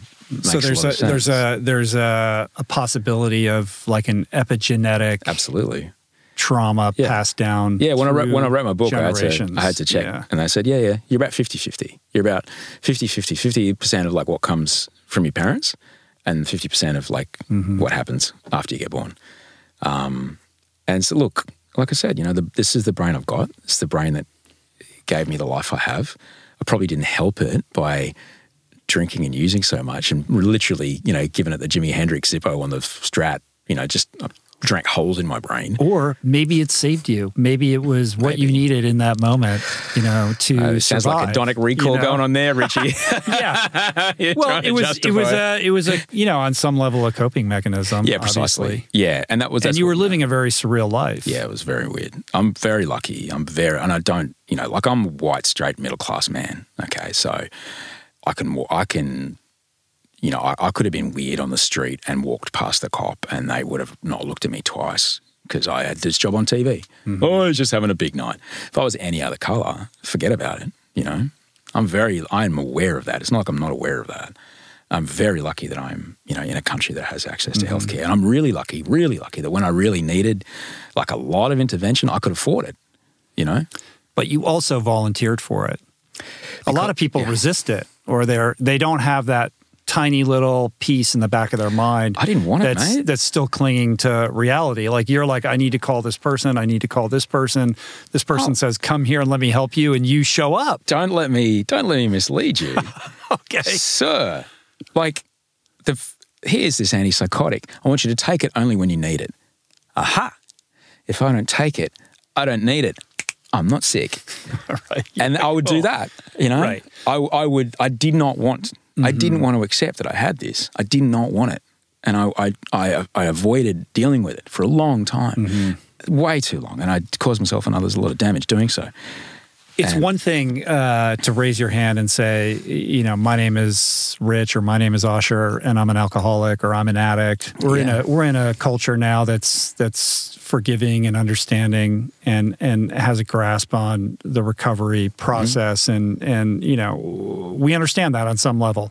It's another thing altogether to say, my name's Osher and, I have psychotic episodes or sometimes I don't know what's real and expect people, to be like, cool, are you good? You're going to show up for work? It's okay. What I'm getting at is that I still think we have a long way to go in terms of understanding these types of conditions. And I think what's important about you and kind of how you advocate in this space is your willingness to be open about it. Like I remember when I was here a couple of years ago and you did a live show and you got up in front of that live audience and maybe, I don't know if it was the first time you'd done that, but it was early in your journey of saying, I'm going to get up and I'm going to tell this story. Yeah. And it's hard, it's embarrassing. I have to talk about things that like a lot of people might look at me a little bit differently, as a result of it. But I think that there's so much power in your, there's a lot of courage to be that vulnerable in front of people. Well, firstly, like it's been a long time since I've had any breaks with reality. Like it's been a long time since I've had any of those episodes. And I live every day knowing that they are. It won't be tomorrow, won't be in 6 months, but they're not far if I don't keep things shipshape. You got the balloon. Keeping the balloon up. It's important. I've got to, there's things I need to do every day. But because of the things that I do every day, I have this incredible life that I'm more productive and, than I've ever been in my career. Yeah, and you have like a million jobs. Let's be straight. I mean, I don't know how many TV shows you host, but it's a lot. Only you two. Seem to have many podcasts. And you're doing this news thing now, like a live event. It's a lot of fun. This sort of live Colbert type experience with news and comedians and it's really performers here in Australia. You're incredibly productive. I don't know, man. I got a lot in my head and I got to get it out, and I'm trying to get it out in the healthiest way possible. But there was something you talked about before that I've just lost it now. You were talking about psychosis. Oh yeah. So when I first got sober, all right, I remember there was a particular meeting I would go to, and I'm a part of a fellowship of men and women who count days and take steps. There's more than 11, there's less than 13. You can figure it out. The secre thing that we're not supposed to talk about, but everybody knows what you're talking about. It's my super secret club. And I would sit there and I remember this particular place. It was on It was on Sunset. It was above a bar. I don't know if you ever went to that one. I know exactly what you're talking about. It was a really good one. Mm-hmm. And so I'm sitting in this bar in the middle of the day, and it's a nooner, that one. It was really good. Yeah. I put my hand up and I had a chat. And after the meeting, this guy comes up to me, and he's probably about my age now, and he goes, "Mate, it's going to be okay." I said, I understand. Like I was literally sleeping on my friend Nick's spare bed. I'd just been, I had to get kicked out of my house. I was like getting divorced. It was like, no one could have told me anything. And he goes, "No, it's going to be all right. I promise you it'll be okay. You just keep coming. Do this, do that. Do the things that your man tells you. You'll be all right." He may as well have been telling me the story of Hansel and Gretel. It was a fucking fairy tale, right? It may as well have been, "Hey, Rich, come over and say hi to, the kids. Come and say hi to Audrey. But I'm going to blindfold you. And when you get into the house, I'm going to take the blindfold off and say, 'Hey, man, describe the colours of the cars on the street.'" You'd be like, "Well, I know they're there." You just blank. Mm-hmm. Like a complete blank from where I was standing that day to this guy. He was wearing a grey overcoat. I'll never forget him. But I just needed to believe that was possible. And he was telling me it was possible, and I had to believe that he was telling me the truth. And all I had to do was just go, he told me, just do what your man tells you. Do it. Come here every day. Do what your man tells you, and it'll be all right. And guess what? It was. And I'm just trying to give to others what was given to me, because you can't be what you can't see, all right? And when I first came back here and I was like, I'm going to go to these meetings, I'm going to call my man David. I'm like, "I'm so famous, I don't want to go to a meeting, put my hand up. I don't know if you realise I'm really fucking famous." And he's like, "Dude, shut the fuck up. Put your fucking hand up and you'll fucking save someone's life, man. Fuck you." I was like, "Okay." And so, and since then, it's not about me. It's not about me. It's about, I want me at 22 getting his, long vomit-soaked hair getting pulled out of his mouth, to see someone like me, not me, but someone, whoever they relate to, talking about this and going, yeah, it doesn't have to be that. You can have everything you've ever wanted more than you could ever fucking dreamed of without that thing. It's okay. You've got a brain that when it gets that thing, bad shit happens. Doesn't happen to everybody. Sorry. It's like peanut butter. Not everyone gets to eat it, Mm-hmm. I'm just trying to give to others what was given to me, mate. And it was, I found that, if you can't, you've got to seek out stories of people who are where you want to be. That's why people read your book, because they want to run a 5K. They read stories about you running Ultraman, but they want to get off their ass and go and do something, all right? So people go and read stories. They read Goggins' book, right? Because they want to read a story about someone who's where they want to be, and they understand that another person has done this thing. And I do the same thing. Like when I was dealing with all the suicidality, I started a podcast. I was doing it with Movember. I convinced Movember to fund the podcast, and I spoke with suicide survivors for I did 40 episodes or something.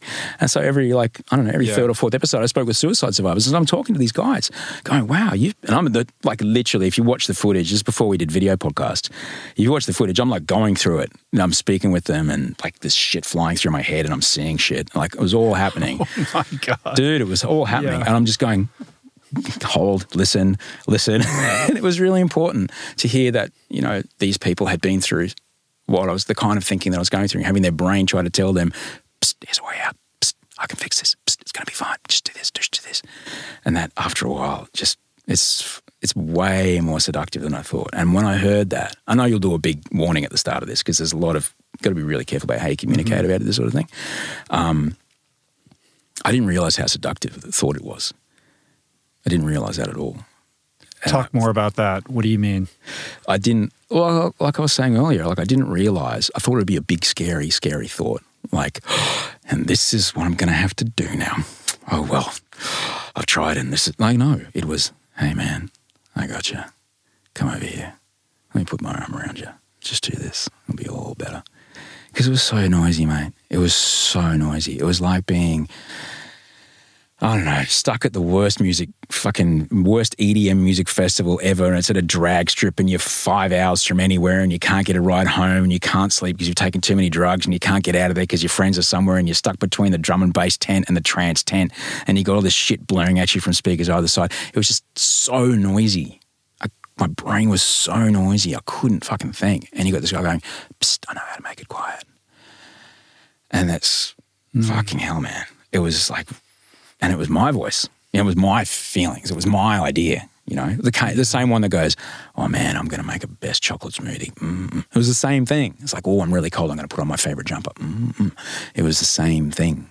And I was very lucky that I knew that. So scary. Yeah. And that's the thing I needed to tell people about. It doesn't come out scary. It comes out as the best idea you've ever had. And no, it's not. It's not. It's a... And 5 minutes later, it's that thing we were talking about this yesterday. Like you're trying to solve the problem with the same brain that created the problem. Like you're living inside a brain that is tweaked. Yeah, and you're trying to figure out a way forward. Yeah, but all you have is this tweaked brain, but you don't really know that it's tweaked. No. And you're stuck. It's like a strange kind of like hall of mirrors. It is. You can't use a sick brain to think your way out of having a sick brain. It's like trying to bite your own teeth or trying to touch your right elbow with your right index finger. You can't do it.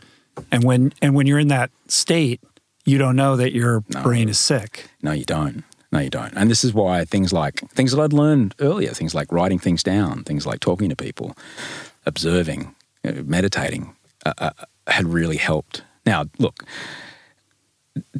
I still have hard days. I had a hard day today. I rode a bicycle here because I needed to move my body a bit to kind of down-regulate a bit from earlier in the day. Like, it's still hard. It's not, everything's not fucking roses. And I'm a punish to live with sometimes because I can get very, very focused to the point where you might have moved on from a topic, but I'm still talking about 3 sentences ago and I can't let it go. And it's really hard to speak with me sometimes. And that's really tough on the people that I love. And I struggle with what I put them through sometimes. I've noticed really in talking to you sometimes your brain moves so quickly that we'll be talking about something, but then you'll throw a couple other things in there. Sorry. And then I'm like, wait, what is happening right now? I'm not quite sure. Sorry. Yeah. And it's not, I think in this conversation, you've been very linear. But I've noticed it like just socially a little bit. Can happen. It's just like it's not like there's nothing negative about that. It's just something that I've noticed. It happens, yeah. Like the meds that I'm on now, they tend to wear off towards the end of the day. And so evenings can be a bit difficult because I can get back into those things. Mm-hmm. But look, that's all, when I'm medicated, it works and it's okay. But it's like, when I first got sober, I had the thing that people may not understand about drinking is that people all understand that it affects your memory, right?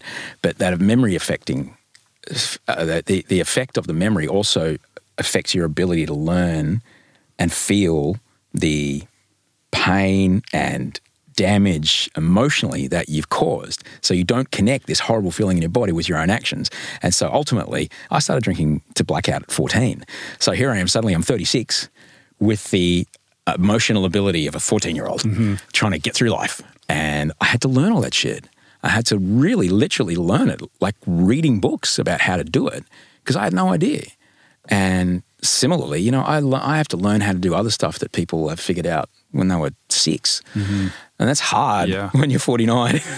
But I am here to learn and I'm here to grow and I'm here to, I know I'm getting it wrong. I know probably get it wrong more than I'd like.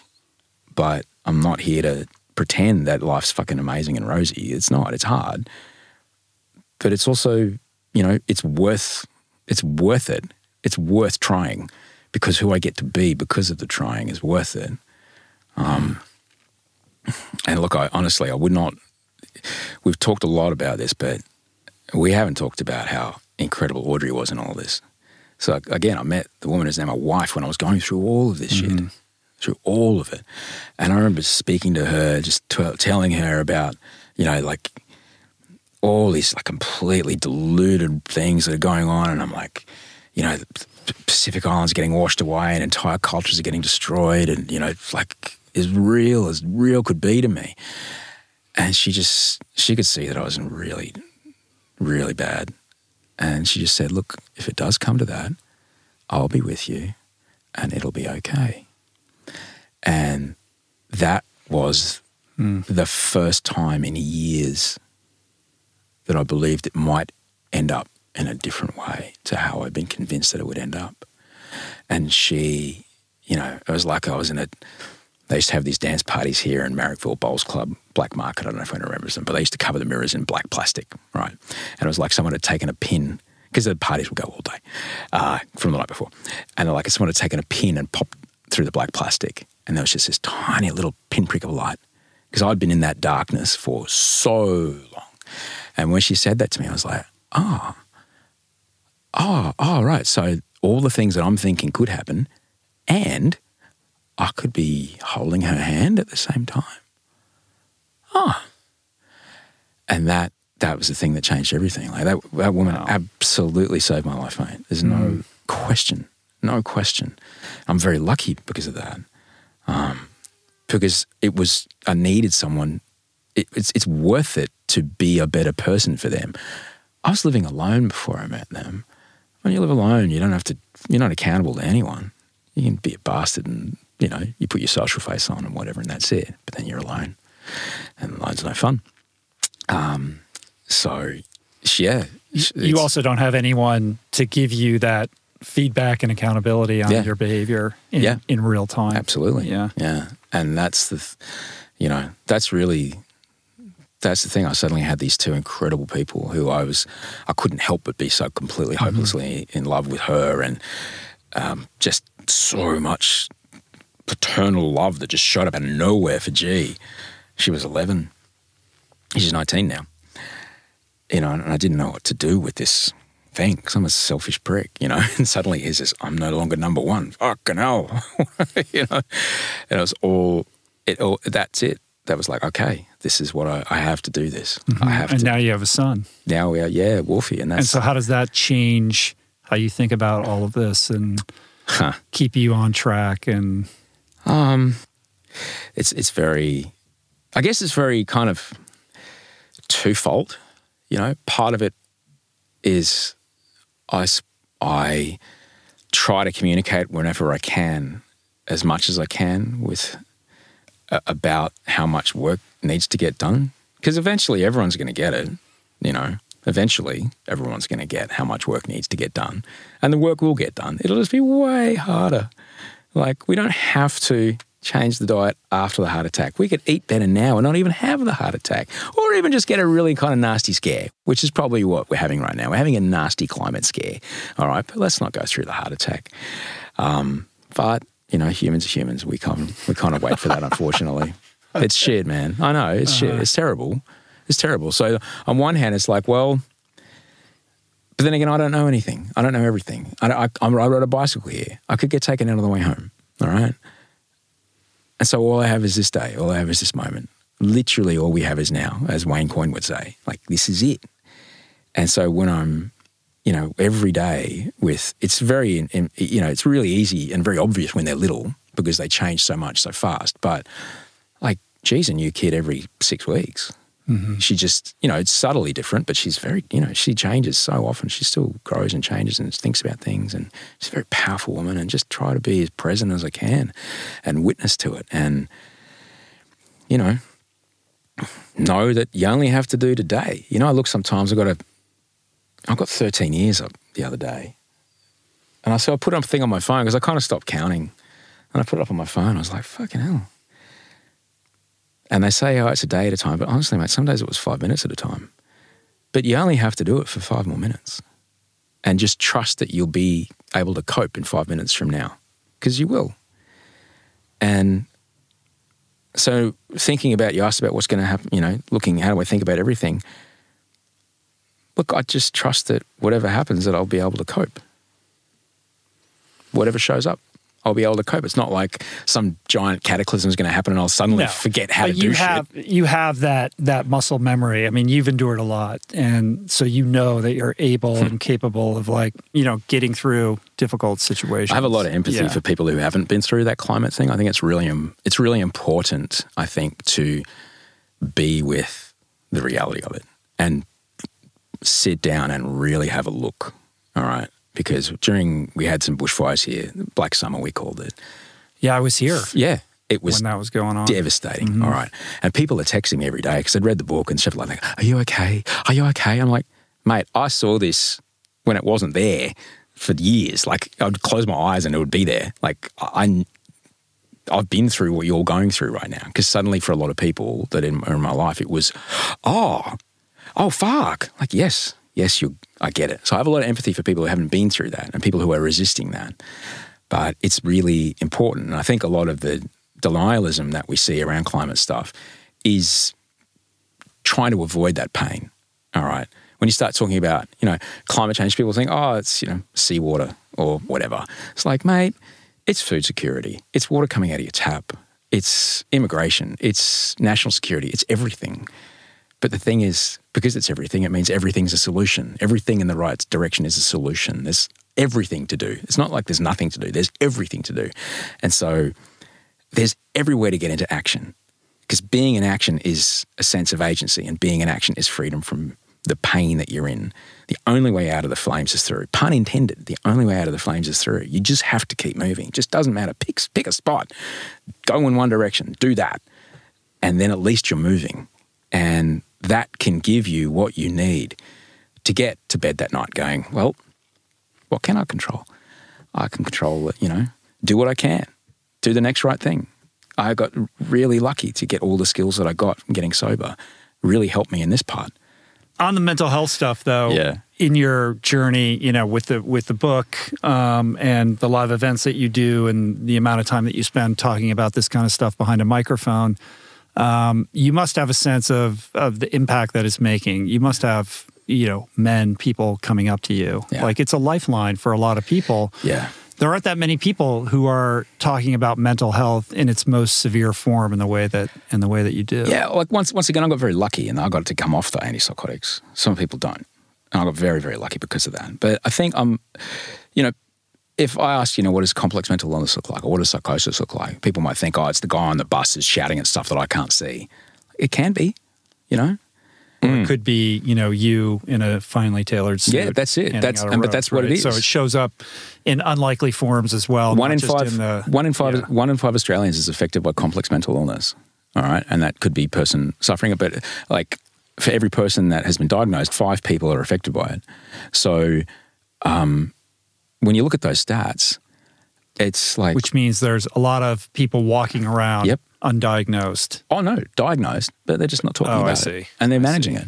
And you asked earlier about, I got really lucky with my workplace because I know I'm a high value employee, and I was really honest with my boss and said, like, mate, this is what's going on.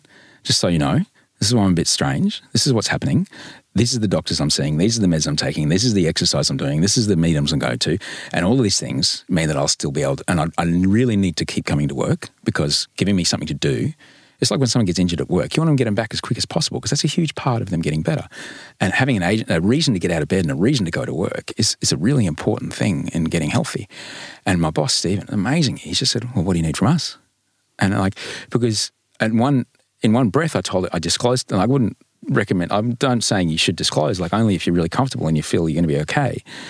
Because in one breath I told him what was going on, but I also told him how I was managing it and told him that I was taking responsibility for it.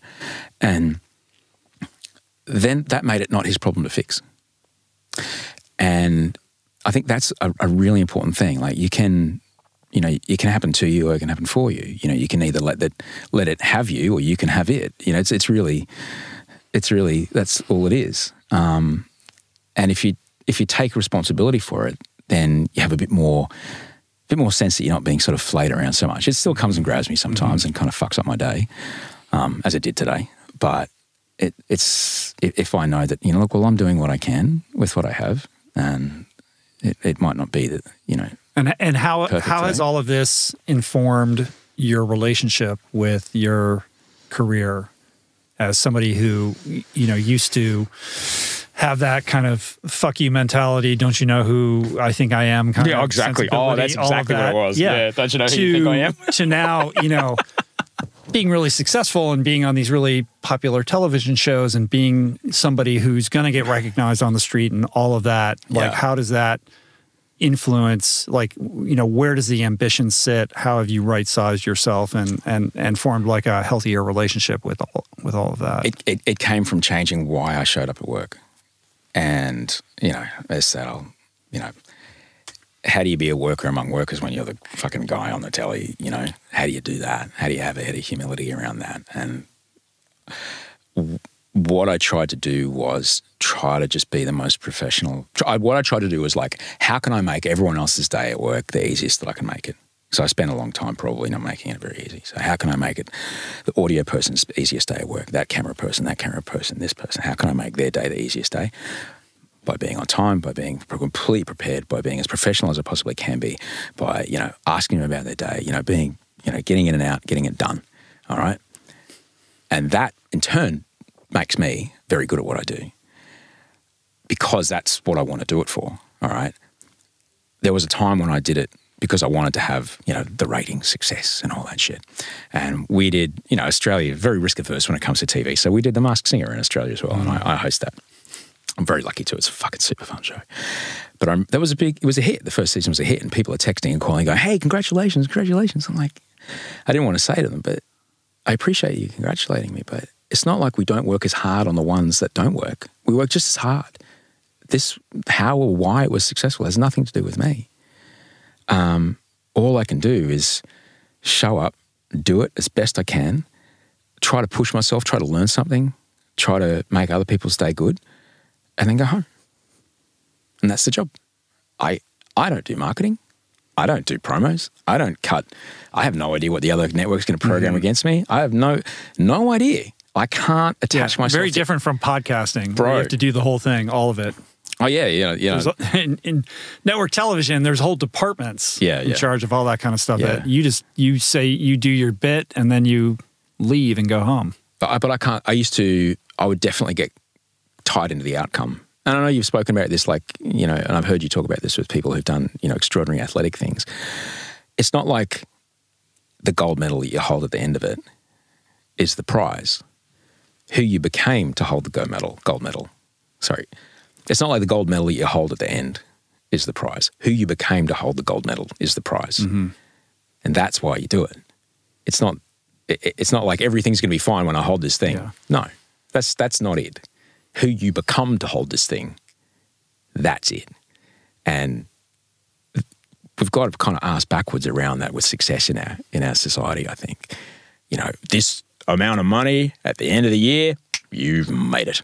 Have you? Because I've had that amount of money and it was, it swiftly went away, trust me. But it didn't make everything awesome. It didn't.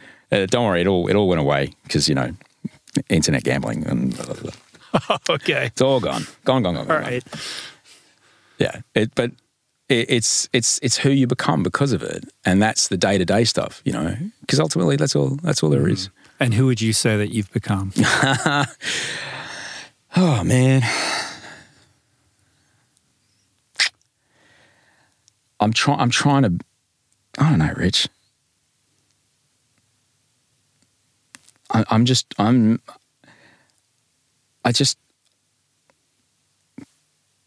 know, mate. I don't know how to answer that question. I don't know how to answer that question. I just, every step I take away from the person I was before I stopped drinking and using is a good place to be. I think if any of us can try to transcend the patterns of behavior that haven't served us and write new ones, then we have done the universe a service by not allowing those kind of things to carry forward any further. And that might be, someone's a racist granddad or someone's homophobic mum or whatever. Like, that can stop with you. You can choose that. Or, not that I had a racist granddad or a homophobic mum, but you can choose to stop that. So identifying the parts of who I am that don't serve me and going, do I really need that? Can I let go of that? Can I do something else? Like, it's a bit hard because I can get a bit robotic in my thinking sometimes, so it can be hard to get the new versions of things in, but it takes time, but it eventually works.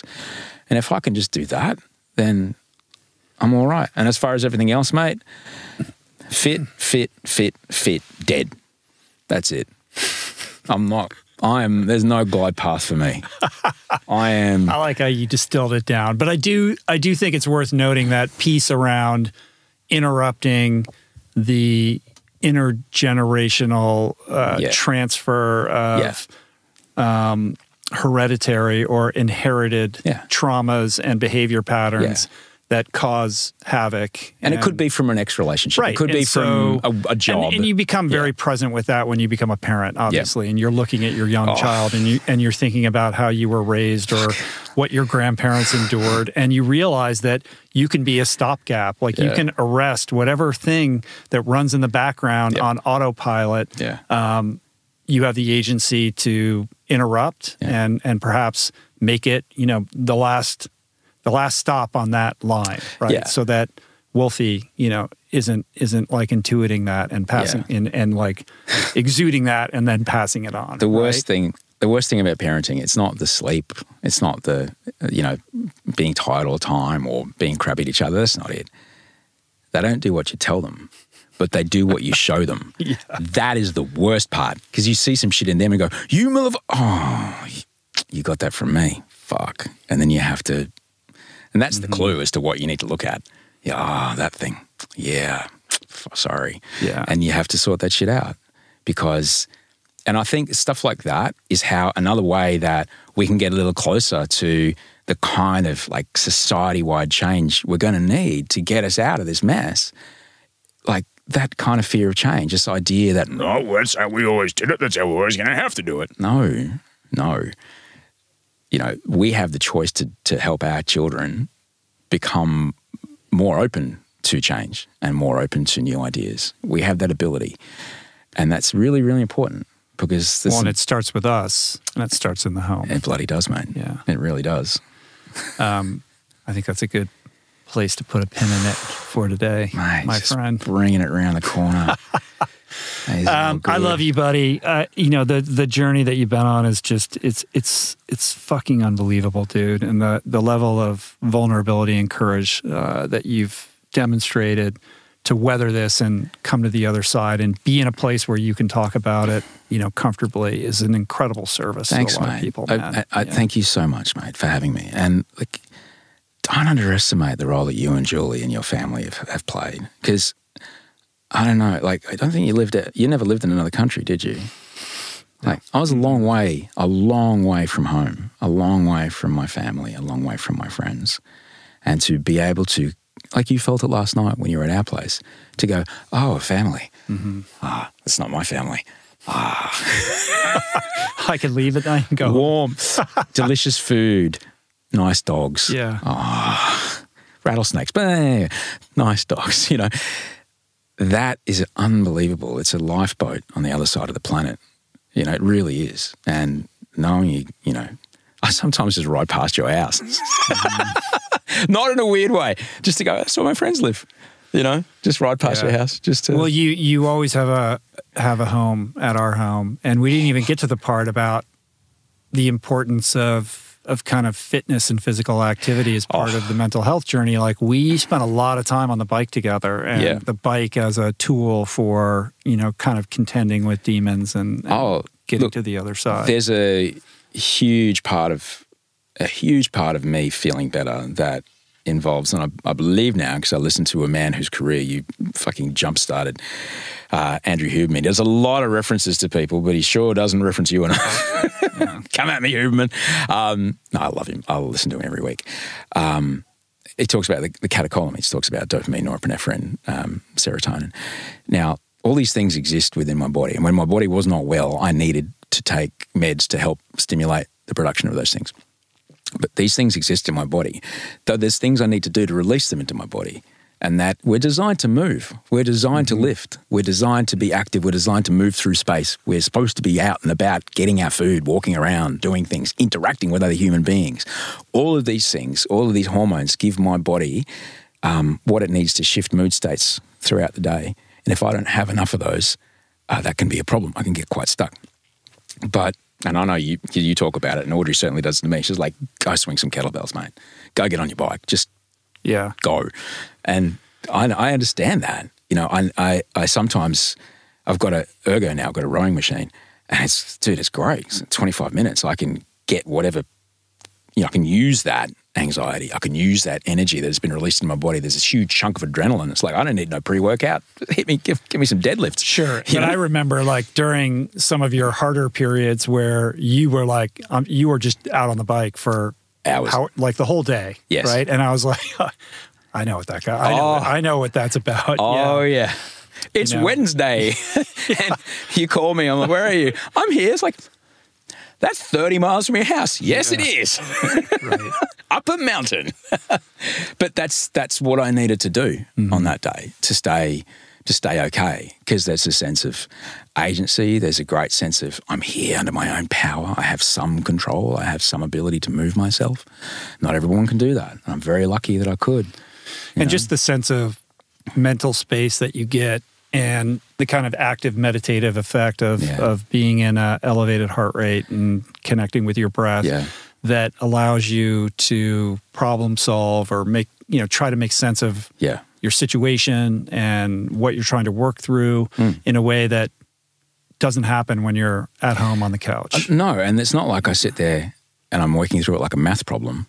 No, I'll it's just be like running and going seagull, tree. It happens in the unconscious part of your brain while you're doing that other thing. And then it just pops up. Because you're not looking at it directly. Yeah, it pops up and you go, oh, there it is.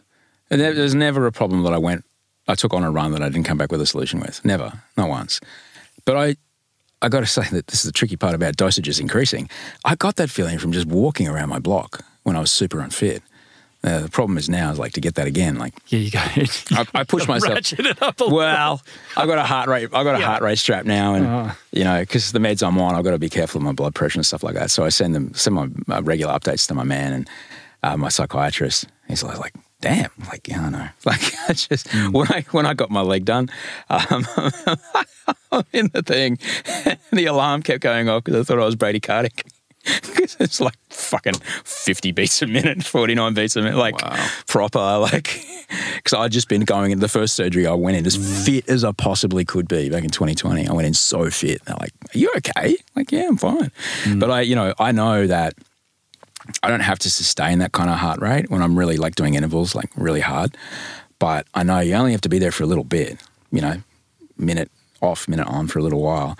And that's enough. Just the fire hoses your brain down. It's a major state change. Oh, man. Yeah. You try to be angry or upset or scared after all that shit floods your brain. And that's for free, That is for free. You can get that doing burpees. Mm-hmm. And not enough people know that, It's amazing. Yeah, man. All right. Well, we got to get out of here, but let's close it down with maybe a final thought for he or she who's still suffering. I'm just imagining somebody who's watching this or listening who's thinking, maybe I have some stuff I need to look at. Osher's, kicking up some stuff that it feels a little uncomfortable right now.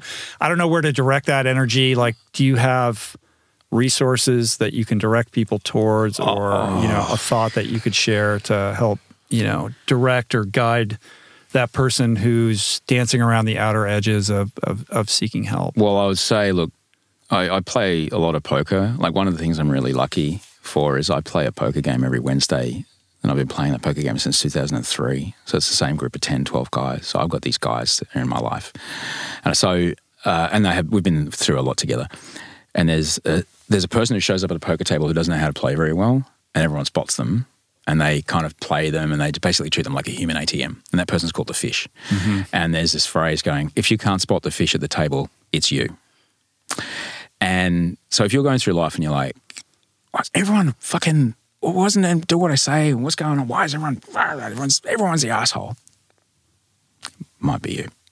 And just, that's okay. It's okay. You are where you are with the skills and the tools that you've got. That's fine. There's more skills and tools and ways to deal. You just need to go ask someone to show you. And that's fine. It's okay. There's no shame in figuring out better ways to do things. If you're going through life and everything is it's constantly a rocky fucking road, it's okay. You're going in the direction you want to go to, but maybe you want to get a better set of tires. Maybe you want to get a better suspension. Maybe you need a better co-pilot. There's plenty of things that you can get on board. There's no need to gut through it. You're not alone. And there's plenty of help. And look, I know I live in this incredible country with this amazing healthcare system, but there's just psychoeducation alone. Learn about cognitive distortions. Learn about what happens when your body's captured by anxiety. Learn the difference between an amygdala hijack and, what's the other one? There's an amygdala one. I can't remember what it was. Learn, when you're in anxiety, learn what your amygdala does to your body. Mm-hmm. Understand that if you're in a meeting and everyone's being an asshole and da-da-da-da-da, and your hands are shaking, you've shouted the last 3 things you've said, I'm in fight or flight. Right. Someone said something that has nothing to do with this situation, but it has triggered a response from a long time ago, and I should probably not have to claw and bite my way out of this room. I might just take a bit of a breath here. Understand that stuff and just kind of just learn. And that, what's amazing is YouTube can convince you some pretty wrong shit, but there's also a huge amount of really clever, go for people who are actual doctors, go for people who are from universities. There's some really clever psychoeducation out there. Just learning what it is, naming it to tame it is a really important thing. Cognitive distortions is really powerful. Learning what the big cognitive distortions are, learning what anxiety is, learning what your prefrontal cortex does, learning how to downregulate. You can learn how to, you can do a thing called polyvagal breathing, which is really easy. It's just 3 in, 6 out. I do that in meetings all the time. I do that on air. No one knows I'm doing it. Mm-hmm. What am I doing? I'm stimulating my vagus nerve, tricking my body into its relaxation response. And it's super easy to do. 4 in, 8 out. Don't do any more than that if you're standing up, or driving. There's so many things you can do. Yeah, no, that's great. I mean, I would echo all of that, but supplement it with this idea of not trying to, like we were talking about earlier, solve it in the confines of your mind quietly. No. Instead, raise your hand and let people in. Find somebody you trust. It could be a friend. It could be a colleague. It could be a professional. But develop the habit of being open with somebody who can help guide you. Because all of these things thrive in the darkness and in isolation. Yeah. And I think when you're in that situation, there's shame attached to it, which makes you want to kind of deal with it privately. Yeah, it makes it worse. And all that's going to do is prolong it and exacerbate it over time. If I rode my bicycle here, and if I got here and, I'd fallen really badly and I'd had a mad double spiral fracture in my forearm, my hand was hanging down like that. And dude, we've got to get you to a fucking doctor. Nah, she'll be right, mate. You'd think I was fucking crazy, all right? But people do that every day when it comes to their mental health. Get to a goddamn doctor and fast, because these things don't get better. They get worse, as I've spoken about today, because I wasn't treating it. And it was getting worse and worse and worse and worse and worse. And eventually it nearly killed me. But there's so much help, and there's a huge amount of power that comes from taking control. And taking control is to ask for help. And that's really powerful, particularly with men. Men like to be in charge. Yeah. Well, be in charge. Pick up the phone, pal. Go do something about it. And if you're, I use automotive analogies because they work. There's this idea that it's weakness to do that. But if it's weakness to do that, then why are you so scared to do it? Yeah, so I'm in the car and I'm flying down the freeway, taking my entire family on holiday, right? And the front left tire blows out. All right, do I pull over? Or do I go, nah, I'm going to keep going? I'm doing 110 Ks an hour and everyone I love is in this vehicle and now it's super dangerous. And if I then pull over and refuse, and if I don't have the tools to fix the car, what am I going to do? Mate, of course you're going to call the roadside assistance. Of course you're going to pull the car over. It's the same with your brain. If you find yourself getting really rigid in your thinking and you find yourself kind of getting cranky all the time or just crying or wanting to vomit out of nowhere. That happened to me as well. When I was in lockdown in Melbourne, I'm just out of nowhere, I just wanted to spew. Just like I've been drinking tequila kind of vomit. I was like, that's not good. It was just a signal going, boom, I was on the phone to my doctor like that, because I know that happens about 2 weeks before the other shit starts. So being on top of that kind of stuff, get some tools. You'd pull a car over. If you don't have that shit, learn how to do it. Get some tools and get your family there safely, because that's ultimately who's going to get hurt if you don't look after things. Sorry to come all heavy, but that's the truth, though. No, that's good. That's good. Maybe we'll get some links and some other resources we can fill the show notes out with. Oh, please, leave people with some places they can go and some phone numbers they can call. Start at Susan David and go from there. There you go. Start at Susan David. That's right, Dude, right? She is amazing. The business. Uncomfortable feelings are the price of admission to a meaningful life. Be with that, and that is half the work done. Right on, man. All right, to be continued. Oh, man. Love you, man. Really? Thank you. We're done for today. I love you, dude. I love you. All man. right. No, I was like, really? You're going to have me back? Lance. And go see Osher's live new NTNNNN or whatever it is. That's it. If you're in Australia, is that, You got it I don't even know what right. it's. It's like not the new Nighttime News Network, National Nightly News. There you go. Yeah, it's not a fake news show. It's a fake news show because the news is a product, all right? A product like anything else, and depending on how exactly the fact is told to you, you can either think, "Wow, those people really need our help, and we should look after them because as a country we look after each other, and we think everyone deserves a fair go." Or if you read it in another outlet, you go, "Fuck off, we're full. This fair go's only for white people." But that's what happens here in our country. And I think the way the news media in our country has been behaving really needs to be held to account. And you're the man to do it. Dude, putting my entire network career at risk every night, I promise you. All right, cheers. Love you, man.